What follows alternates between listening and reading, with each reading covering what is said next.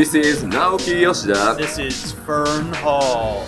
and you are listening to Aetheryte Radio. Aetheryte Radio. Here we go! Hello and welcome to Aetheryte Radio. As we cut off Rook, right? little sneak peek behind behind the curtain, right? So sometimes, like while we're doing the pre-show, or like even while the intro is rolling, we're just like shooting the shit.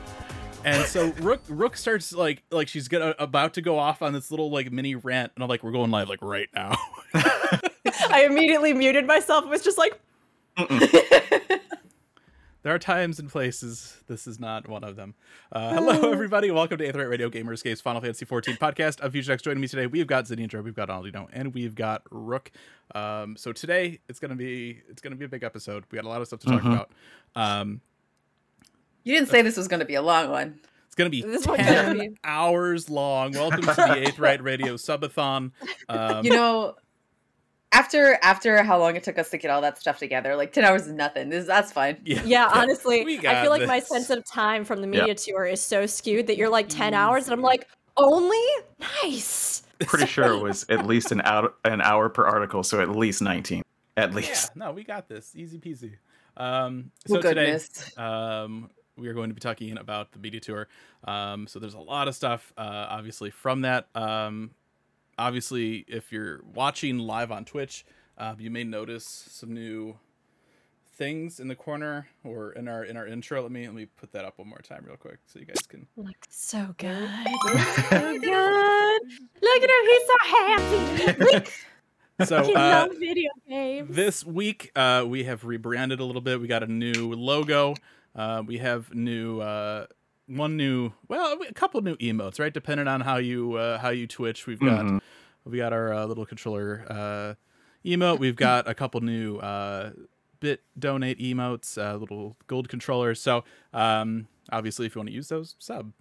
Hopefully, we can add more in the future. So we have a couple ready. So we just need to hit those numbers for that. There's also some more information about things that will be coming to the site. Hopefully in the near future. We are still working on some things, but obviously it was close enough that we wanted to get the new logo out. We will have a dark mode. People have been asking us for dark mode forever. Yes. So dark mode is coming. We are also going to have an option for ad-free viewing, which is also something that people have been asking for. So check that out. It's up on the site under all of the Endwalker media posts. It's up there, I promise. You just got to scroll a little bit. You'll find it. Yeah. So that'll take us into media tour. So I think what we're going to do today, we're going to go we'll do like overview. We'll do presentation, interview, thoughts on zones. We'll talk about the dungeon a little bit, and then we'll talk about jobs. If you guys have questions throughout any of this, obviously Ask them. chances are probably pretty good that everybody has questions. So throw them up in the chat. We will do I have our questions. best. Oh, well then we'll see what. Good. I mean, we'll see if for we can Yoshi answer them. P. So, you know. Oh, Okay. yeah. We So can't. And I'm he's- sorry. he's I not asked here. him. Yeah, he was like, no, hell no, I'm not coming to that. And I was like, oh, okay. All right. No, I I'm get it. kidding. Not He even did not even just like that doesn't really work for my time zone. He's just like, hell no. No. Hell no. Absolutely, absolutely Ew, not. no, Nightmare. Nightmare. Yeah, exactly. Yeah. I just talked to that guy the other day. I'm not going back over that. I don't want to see that guy again. So let me. Uh-huh. I have my window open just in case I need to Yeah. like pull something up. There's so much to talk about. So Yeah. much to talk about. Okay, so for those of you that don't know what a media tour is, I wanted to go over this real quick because a lot of people are coming into the game. Obviously, right, it's getting pretty popular, right? Over 24 Maybe. million registered accounts now, Yoshida told us. So basically, media tour is a big press marketing blitz right before the expansion. Media outlets select influencers as they get invited to get hands-on with the expansion. So typically, and this was the case for this year as well, you have access to all the battle classes, none of the gathering or crafting classes, 2 field areas, 1 of the new hubs, and a dungeon. Can and you so that's- imagine just going there and being like, oh, hell yeah, I want to do some mining. You know, I have to be real. Uh-huh. you So say many that. more. Uh-huh. I think Fusion and I are on the exact same page. I've had so many more people ask me about crafting and gathering. Like, did you get to preview the crafters and gatherers? And I was like, that's cute. So that's not what I was gonna say. That warms my heart. there actually was an exception to this, and that was the ARR Media Tour. Right. In which, yes, I did go on to a botanist and a miner. And the big revelation was you can attack things with your actual weapon instead of throwing rocks at them like in 1.0. I miss throwing rocks. You never know what information you're going to get. You never know. Right? You never know. I like to sum it up, though, as 2 days of going, yeah! And then 2 weeks of going, oh, God! It's not here. Yeah. What do you mean I don't have 2 charges on reassemble right now? What do you mean I have to wait? More I meant trying to put everything together. I will say, though, the difference between, like, having to wait between between, like, the last Media Tour and the release of Shadowbringers, I'm not feeling it quite as much, because Machinist got overhauled. Like, Machinist was a completely different job, and I was, like, going back into Eureka, I'm like, what is this reload bullshit? Like, what is this job? Like, well, but now, Aldino, do you feel that way about Summoner since you're a Summoner main? Why are there dots? Why are dots? Oh my gosh! Right? Are you still have to do that. The other night. You're seeing dots? You might need to get your eyes checked. That doesn't sound. I might actually. Yeah, I need to go check that out and get them removed right now. So in Raid the other night, we were like, why don't you just play as if there are no dots? That'll be just fine. Yeah, that's just totally practice your rotation without the dots. Practice the new stuff. Just get into the flow. Boring. So yeah, I mean that's the gist of it. That's what the Media Tour is. So this year it was virtual, obviously, with the world being the way it is right now. We did it remotely. I know Japan did theirs in person, which was a little surprising, in all honesty. But there are pictures of that up on the developers blog and stuff, so you can see. I mean, obviously they had the plastic dividers and everything like that. Right. But safety. Yeah, so it's easier for them to do it in person over there than to have Yoshida fly around all over the place. And right. Yeah. Can't really get out of the country. Can't really get back into the country. Too much quarantine for a game that's coming out a little soon. Yeah. Gahu in the chat asking, how did virtual Media Tour compare to in person? Was it less fun, or did it feel more or less info? Info wise, it felt the same. Fun wise, yeah, I mean I think it was equal, if not maybe a little more in terms of like the hands-on gameplay. So typically at an in-person Media Tour, they would have you set up at stations or tables with like 4 computers, and then those were the people you were sitting by, right, for like the entire day. So if you wanted to run a dungeon with other people, you could be like, hey, people sitting immediately next to me, let's do a dungeon. They had us, I don't want to like give like the entire structure of like how this stuff worked, right? PR's like, what are you doing? But we basically had like virtual groups of 4 that we hung out in, and we were using Discord to chat and stuff. And so that was it in terms of like how it felt being there versus not being there, it really didn't feel all that different this time around. So I think, I mean, granted, so this was my first Media Tour, so I haven't been to one of the in-person ones before. And I think maybe the one thing that, at least from my expectations versus reality, that was, I guess, just different than I had pictured for like one day when I go to the Media Tour, if I ever do, was that I think the idea of being in a room with everyone, like at this special event, the idea of actually like having Yoshida-san there in front of me, not just in like a live letter, that was something that had always like been really an emotional component of it for me. But I mean, I agree in that when it came to actually playing and stuff, it felt really fluid. It felt really fun to be able to just like pop around into our groups and chat in Discord, and everybody was cackling. And it was funny when, like somebody from the Square Enix team who were so helpful and so patient and so wonderful the whole day, especially because I kept doing this thing that froze my entire window and they had to just like babysit me, and I felt so bad. But eventually I stopped doing it for the most part. But it was so fun to just be there with everybody and have them kind of come around and, say like, that was a hilarious dungeon run you all just did. I wish we had recorded that, or like, this or that. And it was just really fun to get to meet people in that space, and it felt very much still like a live event in that regard, you know? So there were some little differences, but it did still feel like, wow, this is really a special thing we're all doing together wherever we are in the world. Yeah, Yeah, I would nice say being in, I because we think- be in our Discord. Go ahead. Oh no, it's fine. I was just gonna say, I think I've been to one in person before, right? Yes, two. That's right, man. Two. I forget. But yeah, the biggest difference I think is that usually they would kind of separate it into media and influencers, right? Or media and Yes. then streamers. But this time it was combined, and that was very interesting to see, right? Because like in my dungeon group, there was people from all over the spectrum, and it was interesting to see them go, I'm going to try Sage. I have no idea what I'm doing, right? I just Versus love someone Sorry, who's go like ahead. more versed in the game who could figure it out easier, but everybody was helping each other, which was great. It makes for great memories, honestly. And it was Yeah. funny because I think we were talking a little bit. And one of the other things that I wasn't expecting from the media tour experience is how much, even though everybody's working on their own coverage, right? Everybody is also all in this weird bubble experience together. And it's like this thing that nobody else understands except for those of you going through it. And so everybody is kind of like a resource and tool and helping hand for everybody else. And just getting to talk to each other is so fun.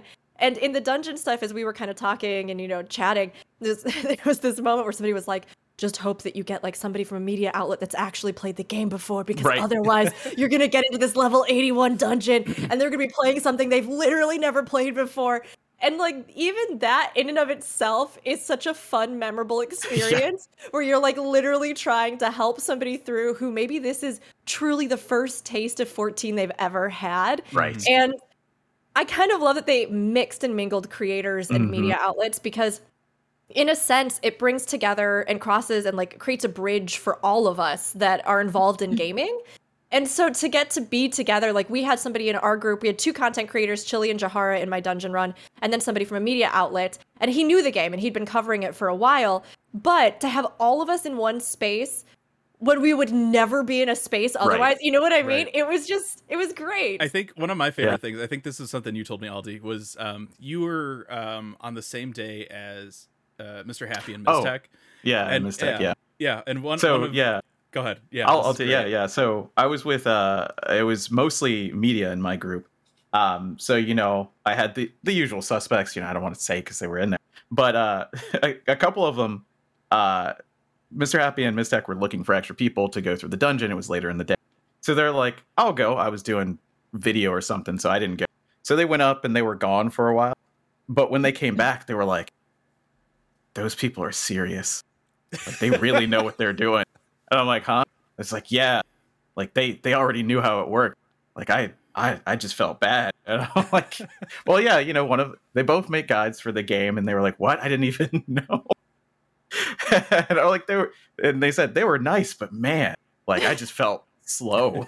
I felt the exact same way, funnily enough. I was in my initial group was with Stall and Whoops, and they both we did almost reverse things. So my big interest at first was the zones, because I really wanted to do these lore videos that I ended up releasing for it. Yeah. So I'm going around to all the pins on all the different zones to figure out what the names are and start theorizing about what they could be and the historical context and all this kind of stuff.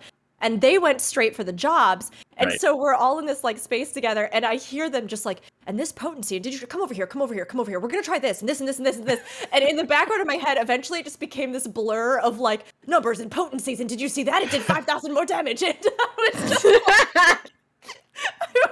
I'm meanwhile in some obscure corner Yeah. of old Charlie, and did you see this adorable sandwich in a small little tin?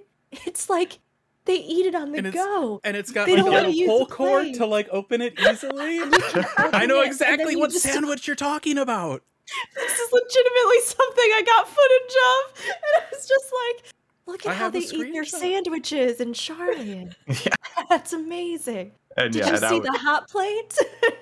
and I'm That's a sitting huge over here ass like, hot plate. Why do they need such a big hot plate? I thought I come into this little Eating cafe many area, things. I thought this Yeah. I thought this thing was a big aluminum suitcase on the table, and this dude sitting by himself was waiting for somebody to do a deal. And then I'm going around to these other tables. I'm like, that's a big hot plate.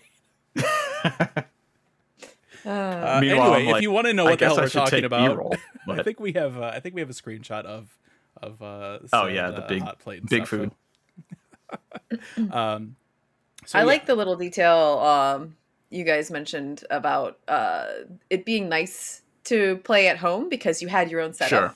Yeah. I didn't Anytime you even go to think any about event, anytime you Yeah. go to any event, whether it be Media Tour or FanFest, you're playing on their machines with their setup. You have to set up your own heart bars really quickly, which I Yeah. imagine you guys still had to do. But Yeah. you have your comfortable mouse and keyboard setup, or controller even, I guess. Like the day And, before uh, this, me and Aldi were talking, and he's like, "I just thought of something." I'm like, "What's up?" He's like, "We're using our home setup," and I was like, "Yes, yes, So good. Yes, made it things was so nice. much easier." You have It's not lived. convenient. You have not lived until you set up 19 different hot bars very quickly because you don't have any time. I And you mean, just read the tooltips. I was not expecting it to be nearly as intense in that regard as it Oh, was. man. Like, I went through ahead of time for the classes that I knew I was going to want to Mhm. get changes on. I took screenshots of the hotbar setup so I would at least have an idea of how I generally Yep. have it structured. Mhm. But even so, and especially when you're in the event and everybody wants to be able to test out these new abilities. So it was great because we could test them out on these dummies outside of Thavnair, or you could also go into the dungeon in Explorer mode and put like a dummy in there and test stuff out. But I guess in past media tours that hasn't necessarily been the case. So people were, because Explorer mode wasn't even a thing until recently. Yeah, But exactly. so people were immediately like, where are the dummies? How do I get there? What do I do? And then you'd go and you're like standing there next to the dummy and I'm like tripping and fumbling and dropping my abilities all over the floor. Like, please, no, this is my dummy. This is my dummy. No, my hopper's almost done. I promise you. Like trying Because to there get it were all set up. 4 of Yeah. them. There were 4. 4. That's why a lot of the footage is just me running around killing stuff that are level 85 because I'm like, I'm not going to go over there. They're just, you wouldn't be able to see me. Yeah, I'm going to tell you guys a nerdy thing. Before FanFest, I take pictures of all of my hotbars so that when Yeah. I get to FanFest, I have a little guy. I throw it had the up really thought quick. to do this. I went. Was it Wednesday? The night before was maintenance, so I couldn't Yeah. log in to do that. Oh, no. Oh, And I'm like, it'll be fine. So yeah. So before we got into our hands-on, there was a pre-recorded presentation from Yoshida, and we've had these presentations in the past. Often it is what the last live letter that we had. It's essentially that is what we normally get. We get the job trailer, the breakdowns. And we had some of these as well, talking about how the numbers are downscaling. You're not doing less damage. It's fine. Everything's gonna be okay. They talked about how Endwalker is going to be the biggest expansion they've had to date. It'll have the most MSQs. It's bigger than like a normal like console release RPG, which it's crazy. So Insane. please look forward to it. It's going to be a lot of stuff to do. Yeah. They improved the AI of the trusts, and we'll see more trusts being used in patch 6.1 onward. We will talk about that more in depth here Yes. in a minute. And then right now, development on Endwalker is down to the wire, in case you were wondering how busy they are. They are trying to focus on wrapping up this story of the last 10 years. They're promising surprises, revelations, and exciting answers to long-asked questions. After 6.0, obviously we know this, they're going to start a brand new long story, ass questions. and they hope that players will eagerly anticipate what lies ahead. So, Chris in the chat, deep dive question. What I saw a in good one. Mioni's videos, AF Gear was level 89, not 90. Do you think that's a mistake? Or do you think this will mean for actually getting the gear, especially after Shadowbringers when we got it after Innocent, but before Hades? Development, build, all things subject to change. Yeah, I could see Yeah. that. I could really see them doing it as the capstone so that by level 80 you have it and you don't forget to go pick it up. I don't know, maybe. I mean, with this also being a culmination, right? This is 90, a sorry. culmination of 10 years of story. They might have a moment or a beat in the narrative itself where they were like, hey, what would be really cool? Yeah, well, if people could wear the iconic Yes. look for the final thing, Sure. So they might adjust it to something like that, where it becomes just kind of more of a part of that experience, and then you can have your iconic hero look or your new paladin set if you're doing the, class that's the poster Yeah. boy of the expansion. But I mean, I think like Fusion said, that's something that we just can't actually know. It could have been they just set it there for whatever reason for just this preview build. It could be that, they've been toying with the idea. There's so many possibilities. Anything could change, and that goes for every single piece of footage or information from the actual event I itself. mean, that's the big thing, right? Especially when you look at stuff like potency. So I mean, first off, obviously, with downscaling, that's going to change everything in and of itself. But then, the numbers aren't final. The numbers are never final. So Physical got adjusted versus magic, so don't worry about it. I mean, what I will say, right, is doing the dungeon, things felt fine. So I like the idea of them giving the AF early, especially so that you can wear it in these final days. Yes. Thinking back to 11, oh no, as you got your AF in 11, it was like at 62 and then 64 and then 66. So maybe they'll give us a piece as we go. Who knows? So although if they've taken out job quests, it's actually probably less likely. Yeah, if they took out job quests, less likely. I think it's also important to note in 11 that a lot of the pieces that you would get for your AF were like macro situational. Like you would swap gear out like left and right in 11. So I mean, that's all gear in 11 though. Well, yeah. So okay. So you're not the AF isn't level 50 or 60 or whatever, but it gives you X amount of like extra TP on jump. So you macro that in for jump, and that's the only thing you use it for. Like it's whereas with 14, I think they've kind of recently gotten into this habit of just giving us everything in like a chest. It's like, okay, you get this one item and then you expand it. I think that's probably what we'll get around this time too. So all right, so let's go ahead here. Let's jump into our interview. We had a chance to chat with Yoshida in a Zoom call and throw some questions his way. It was really weird because he's got like the same backdrop that he does for like the live letter, but he's like talking directly to you. It's like, this is weird. This is okay. So, did you wanna go over this one, Aldi? This is kind of like your question. No, I don't. I could definitely respond to it though. If you asked it, so go ahead. Okay. The changes to Summoner were really fun to play, and the job feels just as active as it did before. Can you go in and tell us a little bit about how you did these changes for Summoner?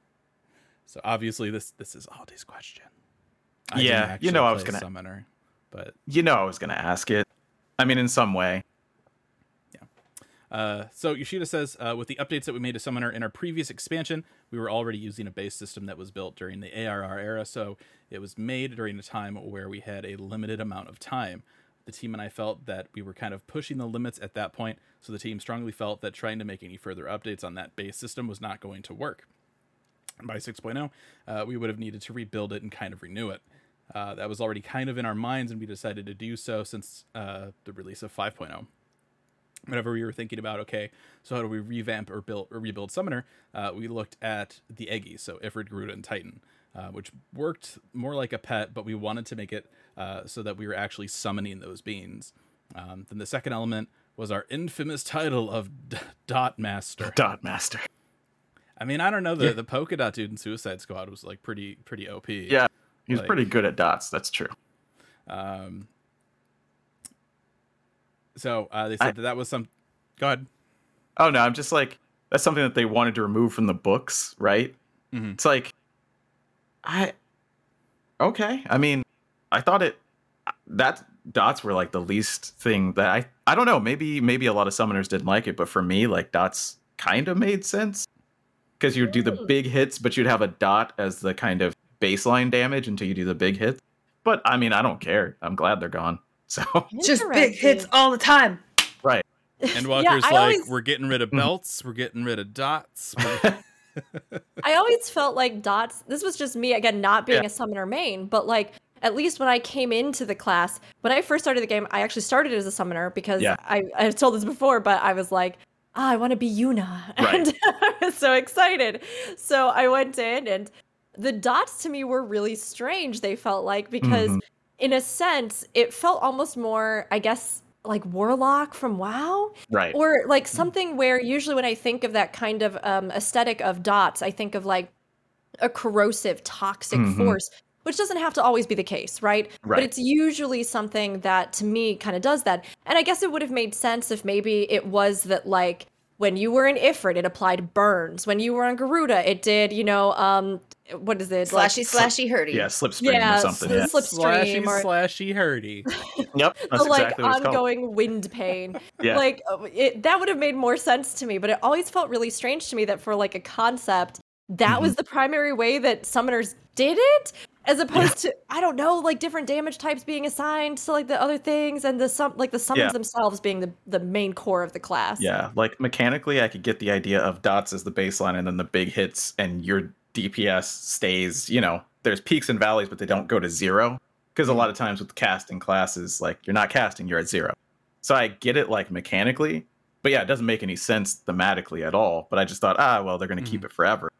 But nope, they're not. Here's a thought. Thank you. Aside from the fact that they knew that Summoner needed an overhaul, do you think they will make the next DPS job, a dot caster? I mean, I don't know. It feels weird Maybe? because I feel like they removed a lot of dots with some of the changes, and so I feel like it would be really weird, like, to then go in the next expansion and add dots. It's that we always joke about it, right? But when we had the presentation for Shadowbringers, we're like, yeah.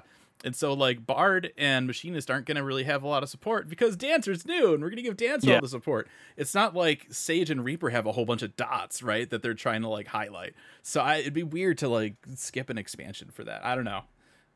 Yeah. I mean, I could also see it being a way that they wanted to consolidate that kind of damage and then make it a real feature of a class, where if that is a type of damage, they were going, hey, well then let's actually make it something that feels more impactful specifically.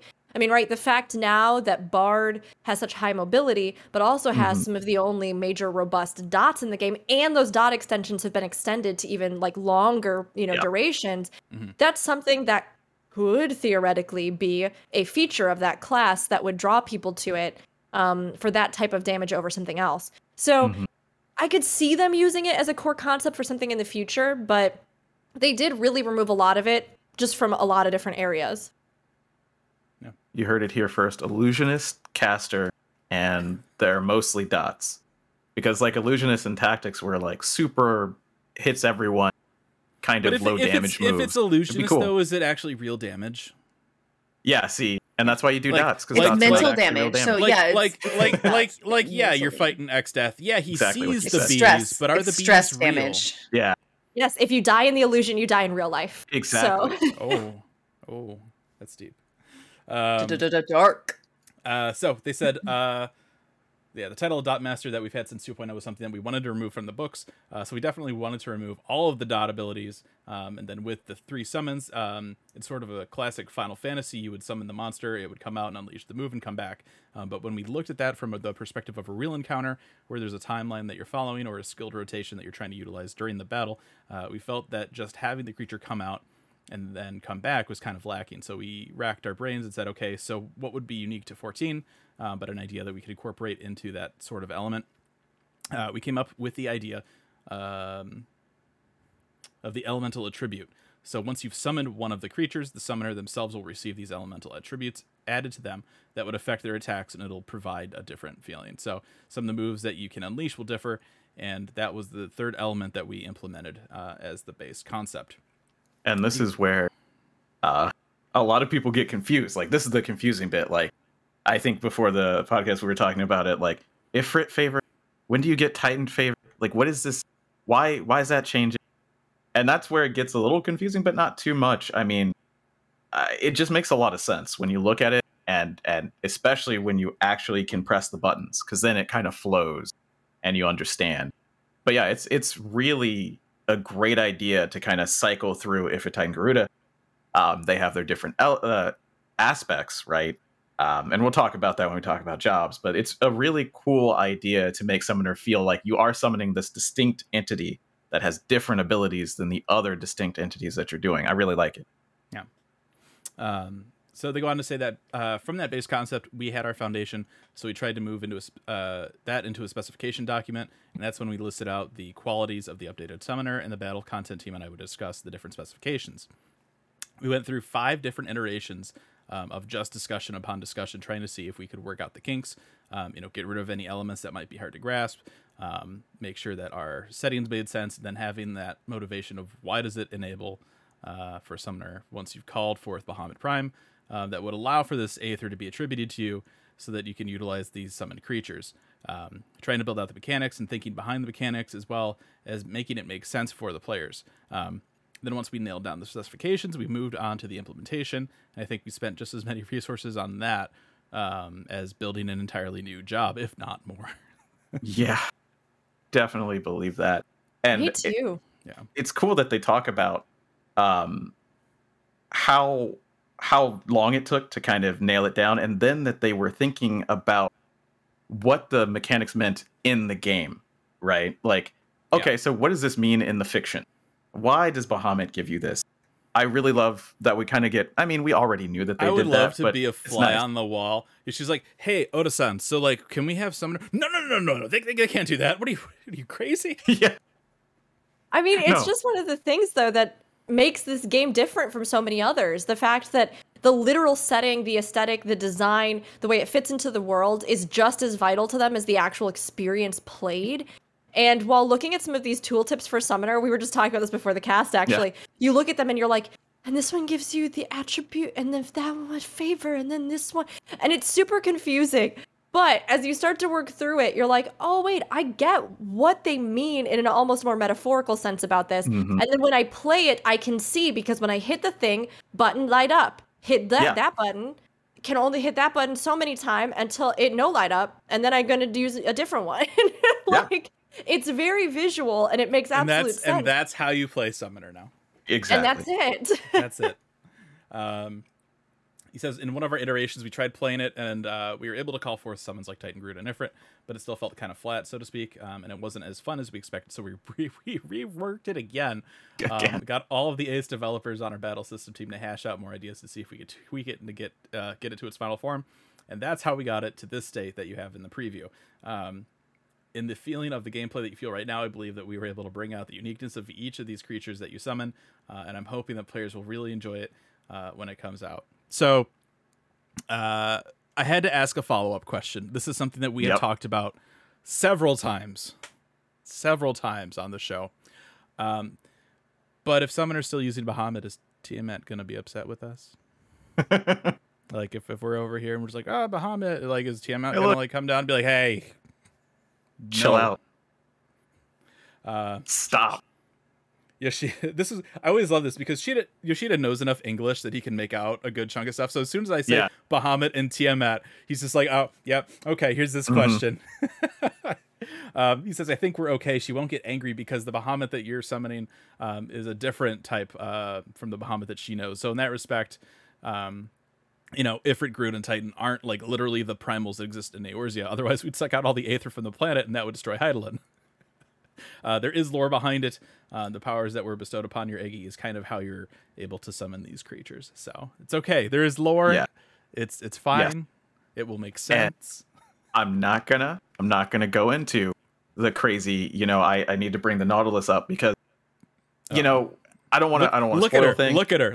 Yeah. She's just like. I don't want to spoil things about Shadowbringers because this is. I guess you'd be watching this if you finish Shadowbringers, but there's a lot of information about creation magic and templates and what La Habrea did. Mm-hmm. And it's like, is this kind of emulating that power? It's really cool. It's a great idea to kind of really tie that back into the story of the game so far, the 10-year story of the game. And we do know that, right? Supposedly summoning originated, at least the modern version of summoning that we know, originated in ancient Alleg, which was literally created by Emet-Selch.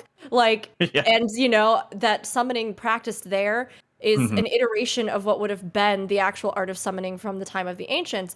And even if it is a smaller, less effective form, right? This idea, like you were saying, of keeping the templates in Auracite versus using these kind of infused gems. We know that crystal, gem, these different kinds of, materials within the world have the power to seem to retain imprints or ideas or memories or all sorts of different things. So the idea that, yes, you could almost infuse some kind of thing with a lesser form that would have those blueprints that then could execute powers that are similar.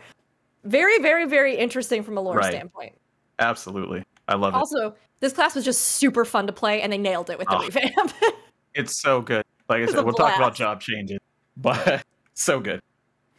So the next question, I asked, with Shadowbringers, there's a lot of talk about how you're able to overcome the technical challenges to get the sky to change depending on player progression.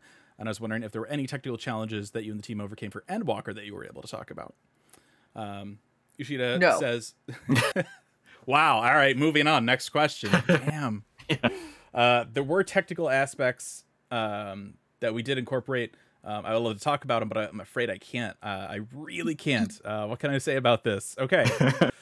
So with the Hydaelyn and Zodiark saga coming to a conclusion with Endwalker, it's a culmination of everything that we've been building since forever. And in terms of technical challenges that we had sort of put on ourselves, like we did with Shadowbringers, it's definitely there. I know we explored some means of expression that's unique for Endwalker, and I think that some of the ways that the visuals are depicted, we tried to implement elements of emotional aspects, conveying emotions through some of the visual aspects in Endwalker. We were very particular about this part. I think that's probably about the extent that I could say. And also, he says, the moon is something that we were very torn over. We racked our brains on how do we depict the scenes once we're on the moon.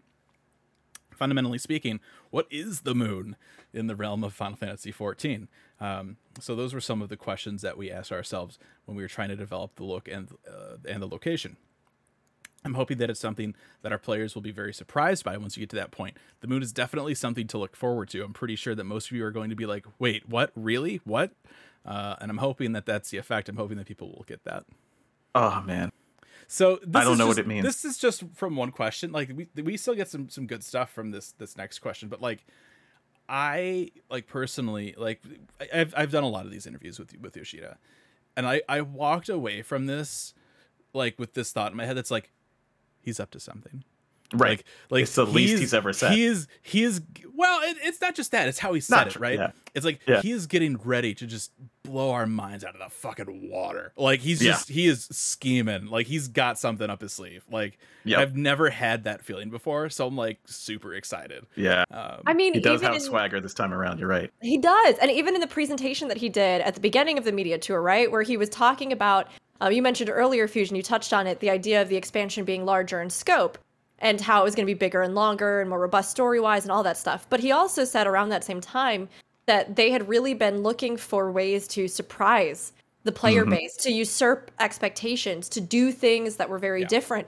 And that not only for their future story did they want to be extremely creative with it and really push the boundaries of what we expect, but that even in this one, they, had already tried to do a lot of this, and that there were a lot of little details we should pay attention to and listen for. And so, I mean, I feel the same way. I think they've got something big up their sleeves. I don't know exactly what it's going to be, but there's something, a lot of somethings maybe.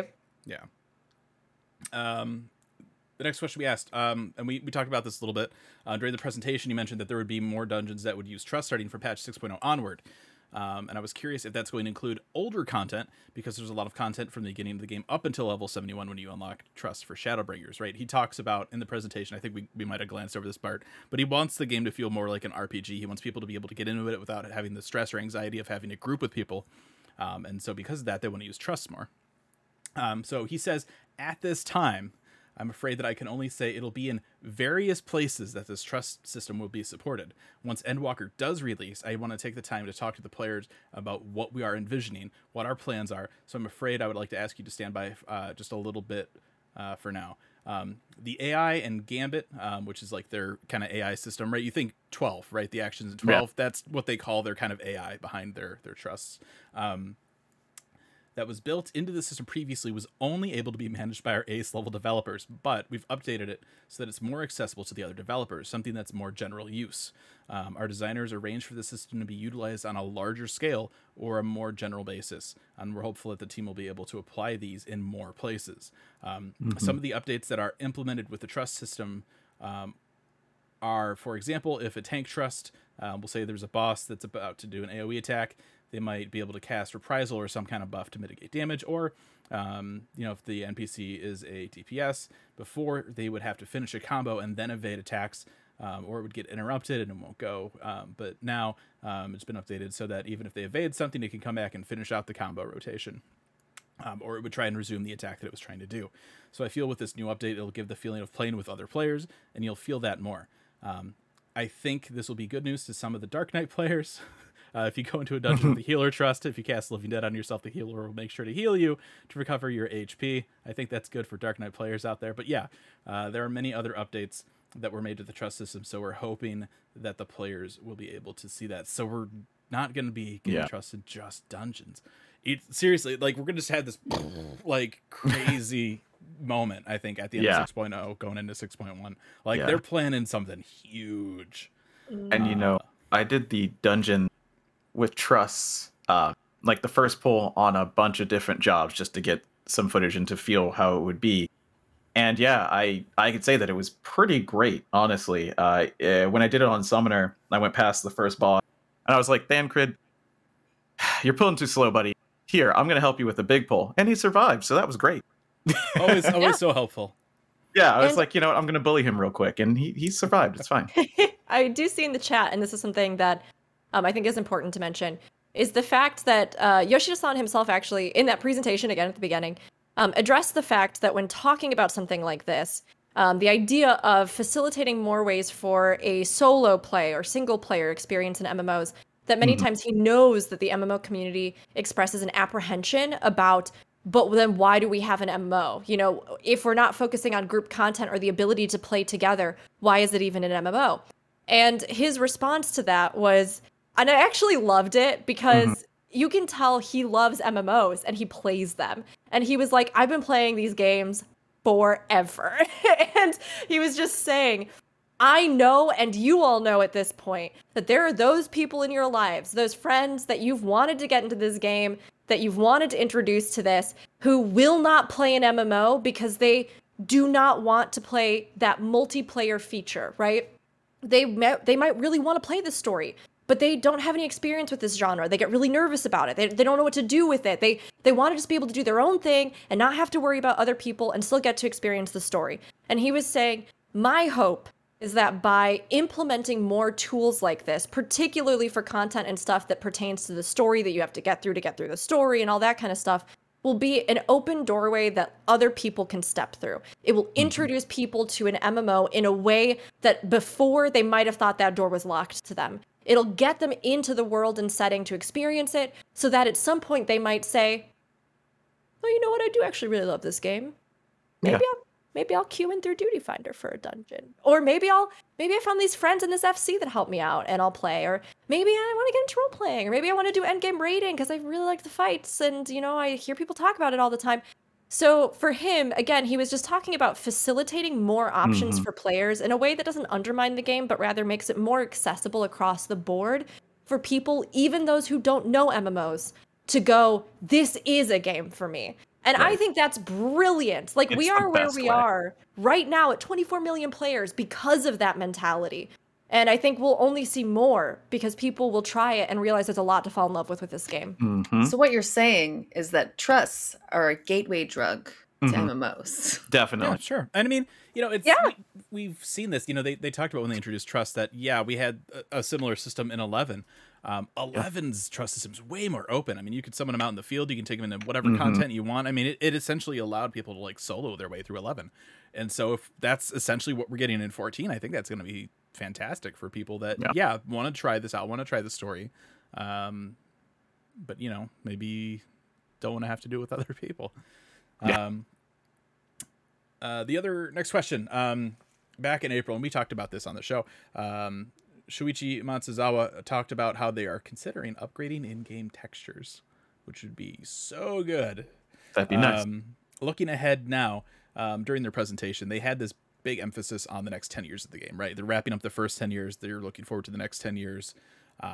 They're sparing no expense were the words that Yoshida said. You know, if you want to like get a Jurassic Park quote in there, spared no expense. So I asked him if he could talk about that. And if there are Why is that the example? Why did you go immediately to Jurassic Park? I'm sorry to interrupt you. Why like, that's all the guy says. He's like, spared no expense. Like that's like his line. That's like the thing. If they were to make a doll of John Hammond, that would, and you like pulled the cord, he would say spared no expense. Like that would be his one. Then you just caused me psychic damage like the illusionist would. It just, I don't know why. I heard it in my brain. Anyway, I'm sorry. For nothing. And so I asked if there were any other kind of big graphical or engine updates that they are looking into. And Yoshida says, there's nothing that I can say at this time, only because we're concentrating on Endwalker. Not just the developers, but the players as well. We would love for the players to enjoy the new expansion first, and once that's settled, we'd like to take the time to explain what we are looking forward to for the next 10 years. I don't want to relay words that could potentially cause people to imagine something that might not be fully accurate. I don't want to just provide words, but I intend on taking some time where I discuss with the players and to get excited with the players and to encourage people to continue to stick with us. I'm sorry, but I'd like to ask you to hold off on that as well. They are planning something. Like what? What's going on? They are really really scheming. Like, no sneak peeks. Yeah. Don't ask about the future. That answer makes me think that, we're going to get into Endwalker, like he says, we're going to get into it. We're going to experience it. We're going to be like, okay, so that was a great end to this story. Now we're going to see the kind of breadcrumbs to the next one. And then they're going to hit us with a giant, this is what we're going to do for the next 10 years. They're going to throw us a curveball and be like, hey, remember that one time Tanaka's like, we were just going to add a door to the Mog House at 11 and you open it and go to Eorzea. They're going to reverse that. 6.1, you just go into your house and you open a door. It's like, here's 11. Oh my God. The only reason I would like to be able to go back to 11 is to pick up my 50 million gil sitting. My character over there. That's it. Yeah. Speaking of gil and its many non-uses, nice. We asked about Ishgard housing. We know that it's coming in 6.1, and we know that you've mentioned a lottery system, but are also going to have a first come first serve type system. Can you tell us a little bit about how that lottery will work, and are there plans to add that system into older housing areas? And he says there will be more details during another live letter after the Endwalker release, but here's what he can tell us right now. For the system itself and the lottery system, once it's implemented, we're going to allow for certain wards, not single plots, but for the ward to be designated as a lottery ward or as a first come first serve ward. The development team or operations team will separate out these different designated areas. So even if there's an existing housing area, if there's a particular ward set as a lottery area, whenever a plot becomes available, if it's in that ward, it'll be designated for lottery. In addition, the system that is going to allow for the development team to designate whether a ward can only allow for a free company house versus a personal estate. So we're making it so that we have the system set up so that we can use it in a flexible way depending on the situation. I'm hopeful that this will become a fair system. Hopefully it'll meet or exceed expectations of what players were looking for in terms of fairness with a lottery system included. Whenever someone moves out, if they happen to be in a ward that's designated as a lottery area, people will have a chance at it. So I'm hoping that I can take some time during a future live letter to go into the details. But rest assured, we are going to address it. So yeah, whether or not, I don't know, it's one of those things that'll be nice to have, but obviously if it's not favorable to you, you're going to hate it. So, right. Yes. And I did want to mention right now what you pointed out to me that on Twitter, Fusion, or what you pointed out in general on Twitter, which is that there was discussion of this. And then there was another interview that went out where there was like a slight misinterpretation, I think, that the community kind of just went wild with. Which was the idea that the farming island had been confirmed as instanced housing, which it hasn't. And I'll let you, if you want to share specifically what you found. So what happened, I believe it was Mioni's interview, right? Not to just discredit Mioni, but they asked about Island Sanctuary, and Yoshida talked about how you can kind of customize your island. He says, you'll be able to place down a building, you'll decide what kind of materials you want to be able to gather and stuff like that. And a lot of people took that place building and was like, private instance housing confirmed, and just ran with it. And I'm like, Yeah. but that's not what they said. Yes. Yeah. It seems like a large scale community, like we got really hyped about this and then Yeah. just blasted off. Yeah. Like, it Yeah. wasn't any one thing or one person. It's Well, like, it was just a yeah. big And it got trickier too, because a couple sentences later, Yoshida talks about how housing has, like the garden and furniture as its main thing, the kind of content focus on Island Sanctuary is going to be broader than that. And so Right. people hear housing and they're crazy. Instance private housing has not been confirmed. It doesn't mean that we may not get that. Yeah. But it has not, as of now, been confirmed. So, and like, look, I want that. I think that would be fantastic. We all want that. Right? we all want Yeah. it. Absolutely. Razlan in the chat, no Animal Crossing. He specifically says it is not Animal Crossing. Oh. So yeah, just, Yes. know. And Yeah. based off the genre of games that they're kind of building this out around, it seems incredibly likely that this building is going to be something like a chicken coop or a chocobo shed. It'll be like a or silo, barn, or they talked like a about animal silo. breeding. It'll be a barn or something. Yeah, it's not going to be like a house. Like Yeah. they might still add it. It's possible, No, but no, no, it's a house for cows. house Yeah, for cows. there you go. Yeah. Yeah. New instance cow housing, but cow specific only. Cowsing. If you get a cat tree, does that count for Ooh. Mikote or no? No. Oh my god. Yes, it does. I'm going to counter this. Yes. Yes, it does. Okay. Well, then we have to get a burrow for the Vieira. I feel like there's a joke about like a Popoto farm now that I could Yeah, exactly. like a Right. silo for Popotos, or If you have giraffes on your Exactly. on your island, is that instance housing for Ellis? It should be, right? it should be. I think so. I'm going to use it like that. Don't invite me to your island. Yeah. Just need the so- tallest trees. That's your Yeah. house. Yeah. Rest under the tree. Nibble on the tree. There you go. So, yeah, I mean, Yoshida, I mean, obviously across a lot of these interviews, wanted to be careful with what he said, right? Even with us, he said he didn't want to say something that could be taken the wrong way. So I just, right, as somebody that would love instance housing, I just want to be like, that's not what he said. I'm sorry. It hurts me too. But like, Yeah. calm down.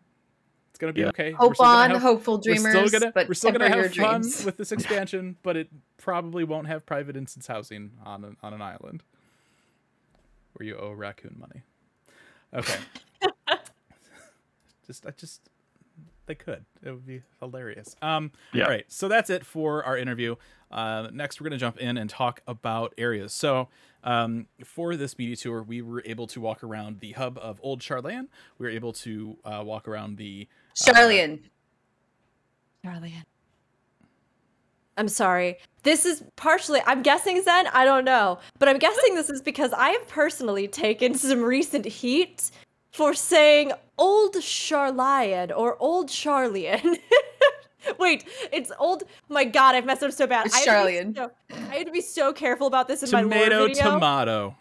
And I did not mess it up in my lore video, and I want to be very clear about that. But on our podcast previously, a bunch of people were like, "Rook, you say it wrong. Oh my It's not Old Charlian. It's Old Charlian." You know, when So- people were saying mechanist or what was the other one? The big. Oh man, Astrologian Well- versus Machinist. astrologian. I know. And this Yeah. is something actually very funny that I do want to note here that I didn't put in any of my other media tour coverage. But when Yoshida-san said it in the presentation, Yoshida-san said the other one, the Charlian. Charlian. It's hard for me to. Okay, I had to work so hard to correct myself in that long Yeah. recording to say Old Charlian every time now. I can't even say it the way I normally did. So if Charlian. those that have been listening to the show for years now, and to our 11 show even before that, you'll know the first rule of podcasting, and that is, as long as you understand what we're talking about, it's being pronounced just fine. Yes.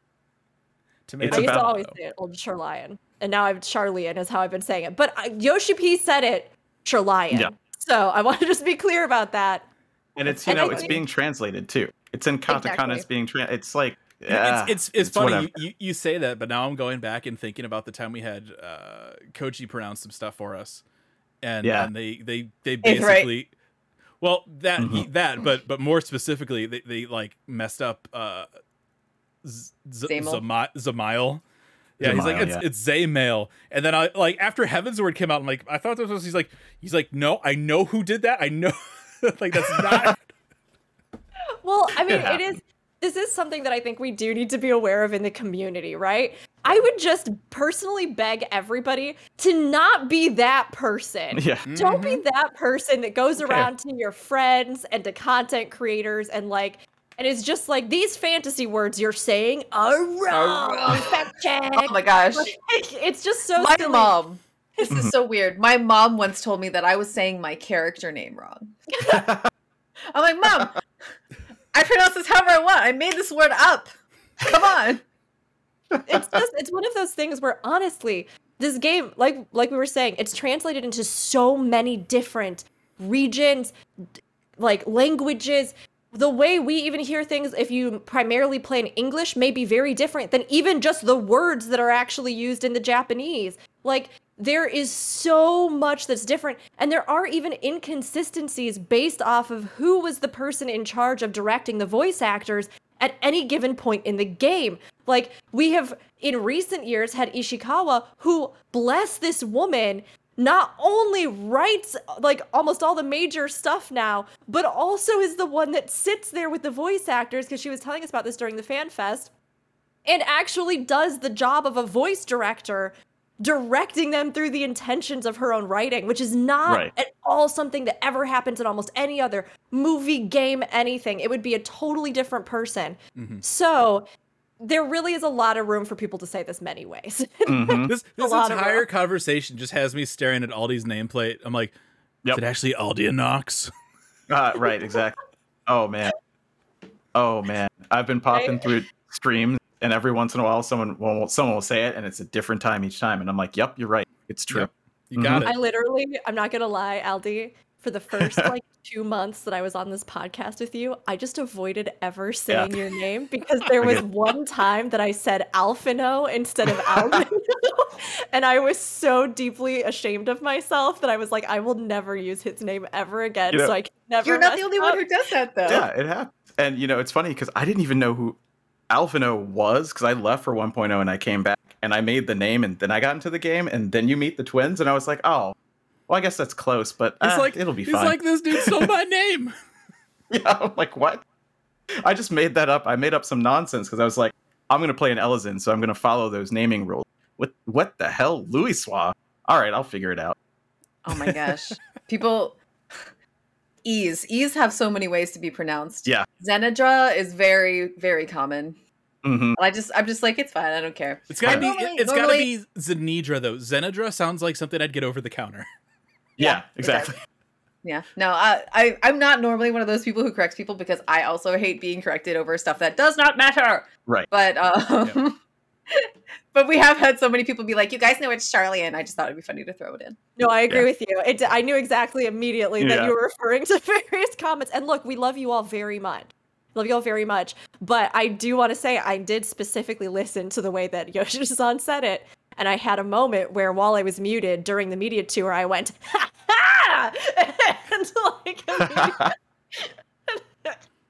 good thing we weren't on camera for that part. You're just like, fist punch in the air. You're like, yeah. Your partner kicks in the door. What's wrong? I finally learned how to pronounce it. Well, it's just like, we've definitely heard it said Charlian in a lot of recent English stuff as well. But when he said Charlian, and of course it's all in Japanese, but when he said Charlian, it immediately jumped out, and that was the only thing that made me sad that we couldn't actually record the presentation, because I was like, I just want this 1 second so that I can play it over and over. All the time. You didn't see it. Rook actually gets up, puts her leg up on the guest bed behind her, has this giant flag that says Rook was right. She's like, yeah! Yeah. So anyway. Yeah. Yes, anyway, be areas. nice to your friends about pronunciation. It's not that important. Tomato. As long as you know what we're talking about, it's fine. I mean, if you're in like a deep dive lore discussion, or maybe pronounce it correctly, but Yeah. Charlemald, Charlemald, whatever. Go on. Mm-hmm. Charlemald.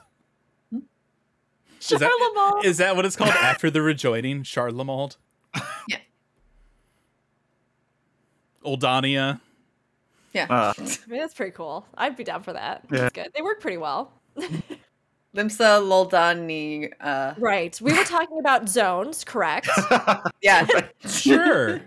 Yeah. We got so far into it. You said I 2 know. words, and we immediately that derailed sounds everything. That sounds A new vaguely record. familiar.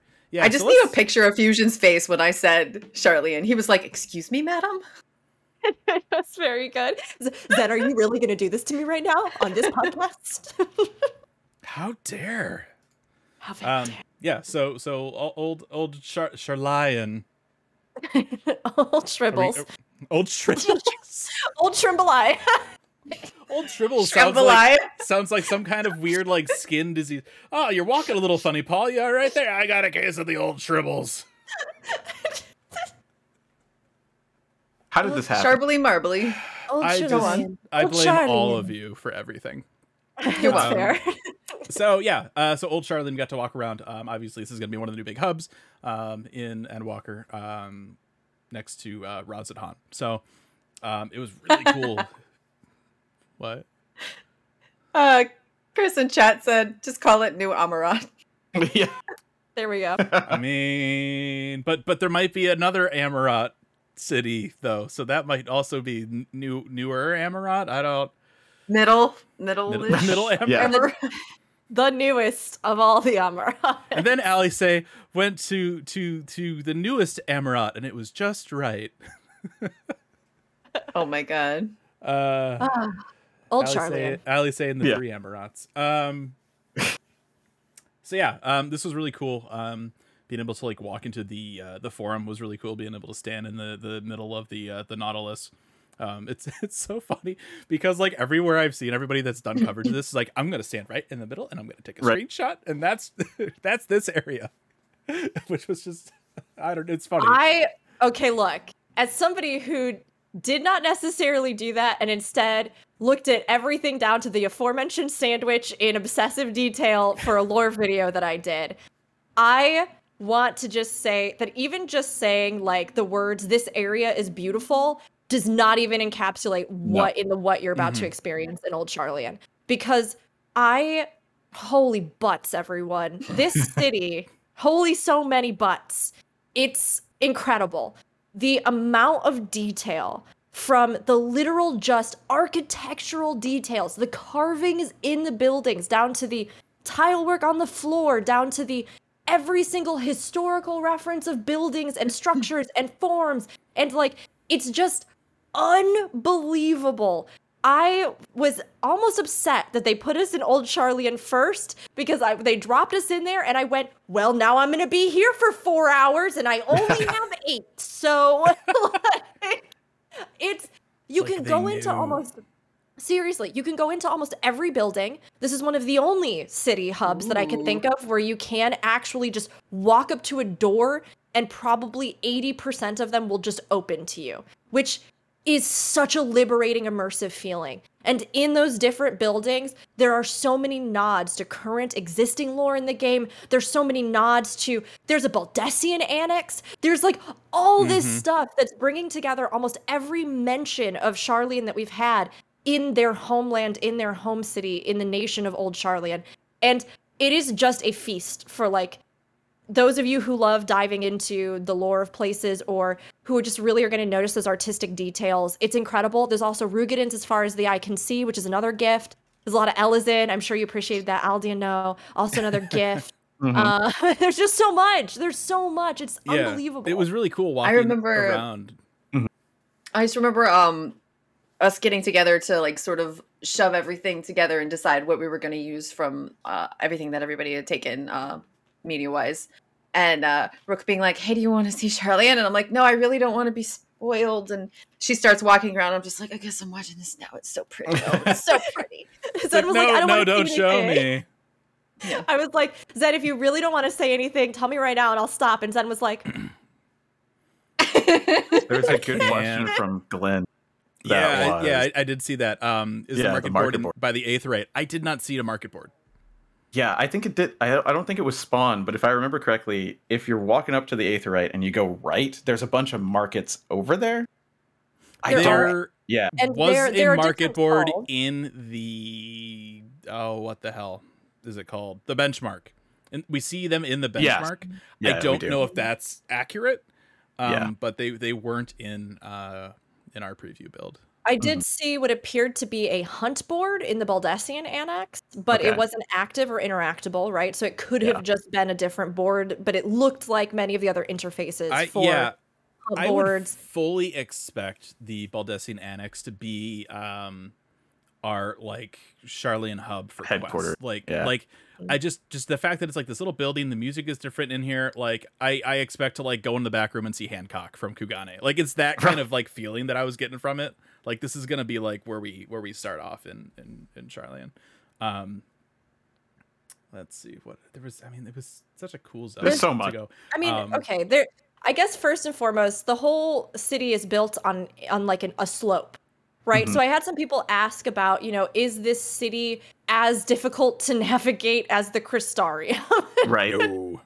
And I will say that although there is a sense of elevation, it progresses from the actual lowest sort of elevation down at the Scholar's Harbor up to the very top, the seat of the Rostra, which is where the forum meets that we saw in the trailer, where Y'shtola drops the mic and then saunters out like the queen that she is. Like, so the entire thing kind of works on this slope, and then it's broken into 3 major districts. So you've got kind of like the academic sort of area that's like a college campus. You've got the main hub in the middle, and then you've got the All I can think Journey about now is then you say on the college far campus. I'm side. like, yeah, if you go over here, you got the quad. You go over here. It's I mean, straight yeah. up is though. It's true in the though. middle. Yeah. Tranquility is like an open green space, and there are 2 different buildings in there. The Monopteros, there's a silent one and then a spoken one, which I'm guessing one of which is for students who want like quiet studies while outside, and the other one is for those who want to discuss between classes. And then you have the library and the actual like educational building. So like the far west is just a college campus. The middle is the main hub of the city that leads up to the top of the political seat, and then the far right is the residential district where the Leveilleur estate is. And it's like, it's very easy to navigate. They've reworked the Aetheryte system as well. So if you take it, it will now actually show you on the map where the name of the place is and what it is, which is really helpful.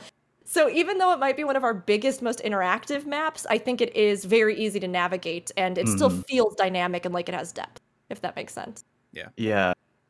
Someone asked in the chat, I believe it was Rassilon, will there be sightseeing spots like Kugane or a jumping puzzle? Now, I remember seeing some like little spokes off of a building somewhere, and I was like, that looks weird. I don't know if that's a jumping puzzle or not, but it could be. Yeah. There definitely weren't any like active sightseeing spots in any of the maps that we saw. In the build, yeah. I think it's likely that there probably will be some. Yeah. That'd be my Just we guess. And can't- if not there, then maybe at Radzat Han, which Yeah. I think we're kind of assuming might be the secondary city hub. Yeah. We didn't get to see that. We just got to see the gate leading up to it. But Mhm. yeah, that one feels like it has a lot of dynamic layers in it because Yeah. we've seen that kind of preview. Whereas Charlian was a little bit more spread out in a way that I think there might be something, but I didn't see a thing that I went like, Yeah. that's what you'd climb up on, you know? Someone asked if you guys counted if there were 99 seats in the forum. I have did not not. actually I did counted not yet. count. I did check though, and I was a little upset. The seats are pretty pushed in. Can't sit in them. So I don't. They're I don't, not in session. I don't think. Of course they're right, pushed in. but like, what if I want to role play like a model UN with like 98 friends, and I want to sit in those chairs? I was going to say, you're not actually one of the forms, so you can't put your butt in it, but role-playing makes all things possible. So I have not actually counted that there are 99 seats. I've been meaning to, I need to, but getting through the actual media tour itself was pretty wild. Yeah. I do believe that somebody said, oh, I wish I had these actually in front of me, these numbers in front of me. I thought somebody said that there might be down in the inner ring 12 seats, which would correlate to the 12 archons that originally were part of the founder Nunkrepsen's party that went out and saved people from the flood, the calamity, and then came back and founded Charlian.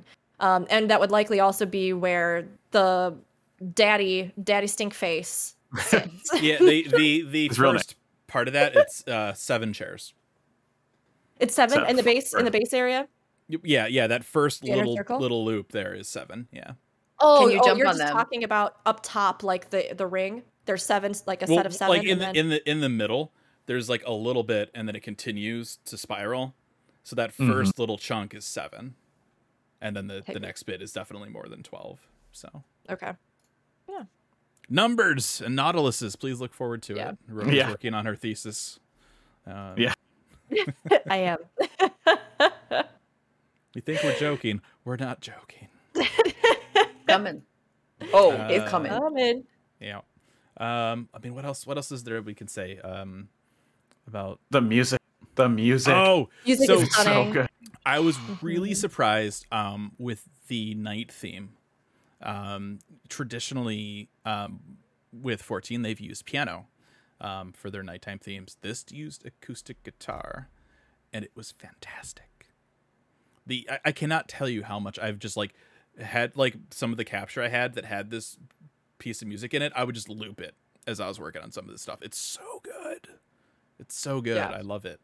And then of course, sun rises and then you get like this chorus that pops in and you're just like, what is going on? Like it's such a great soundtrack.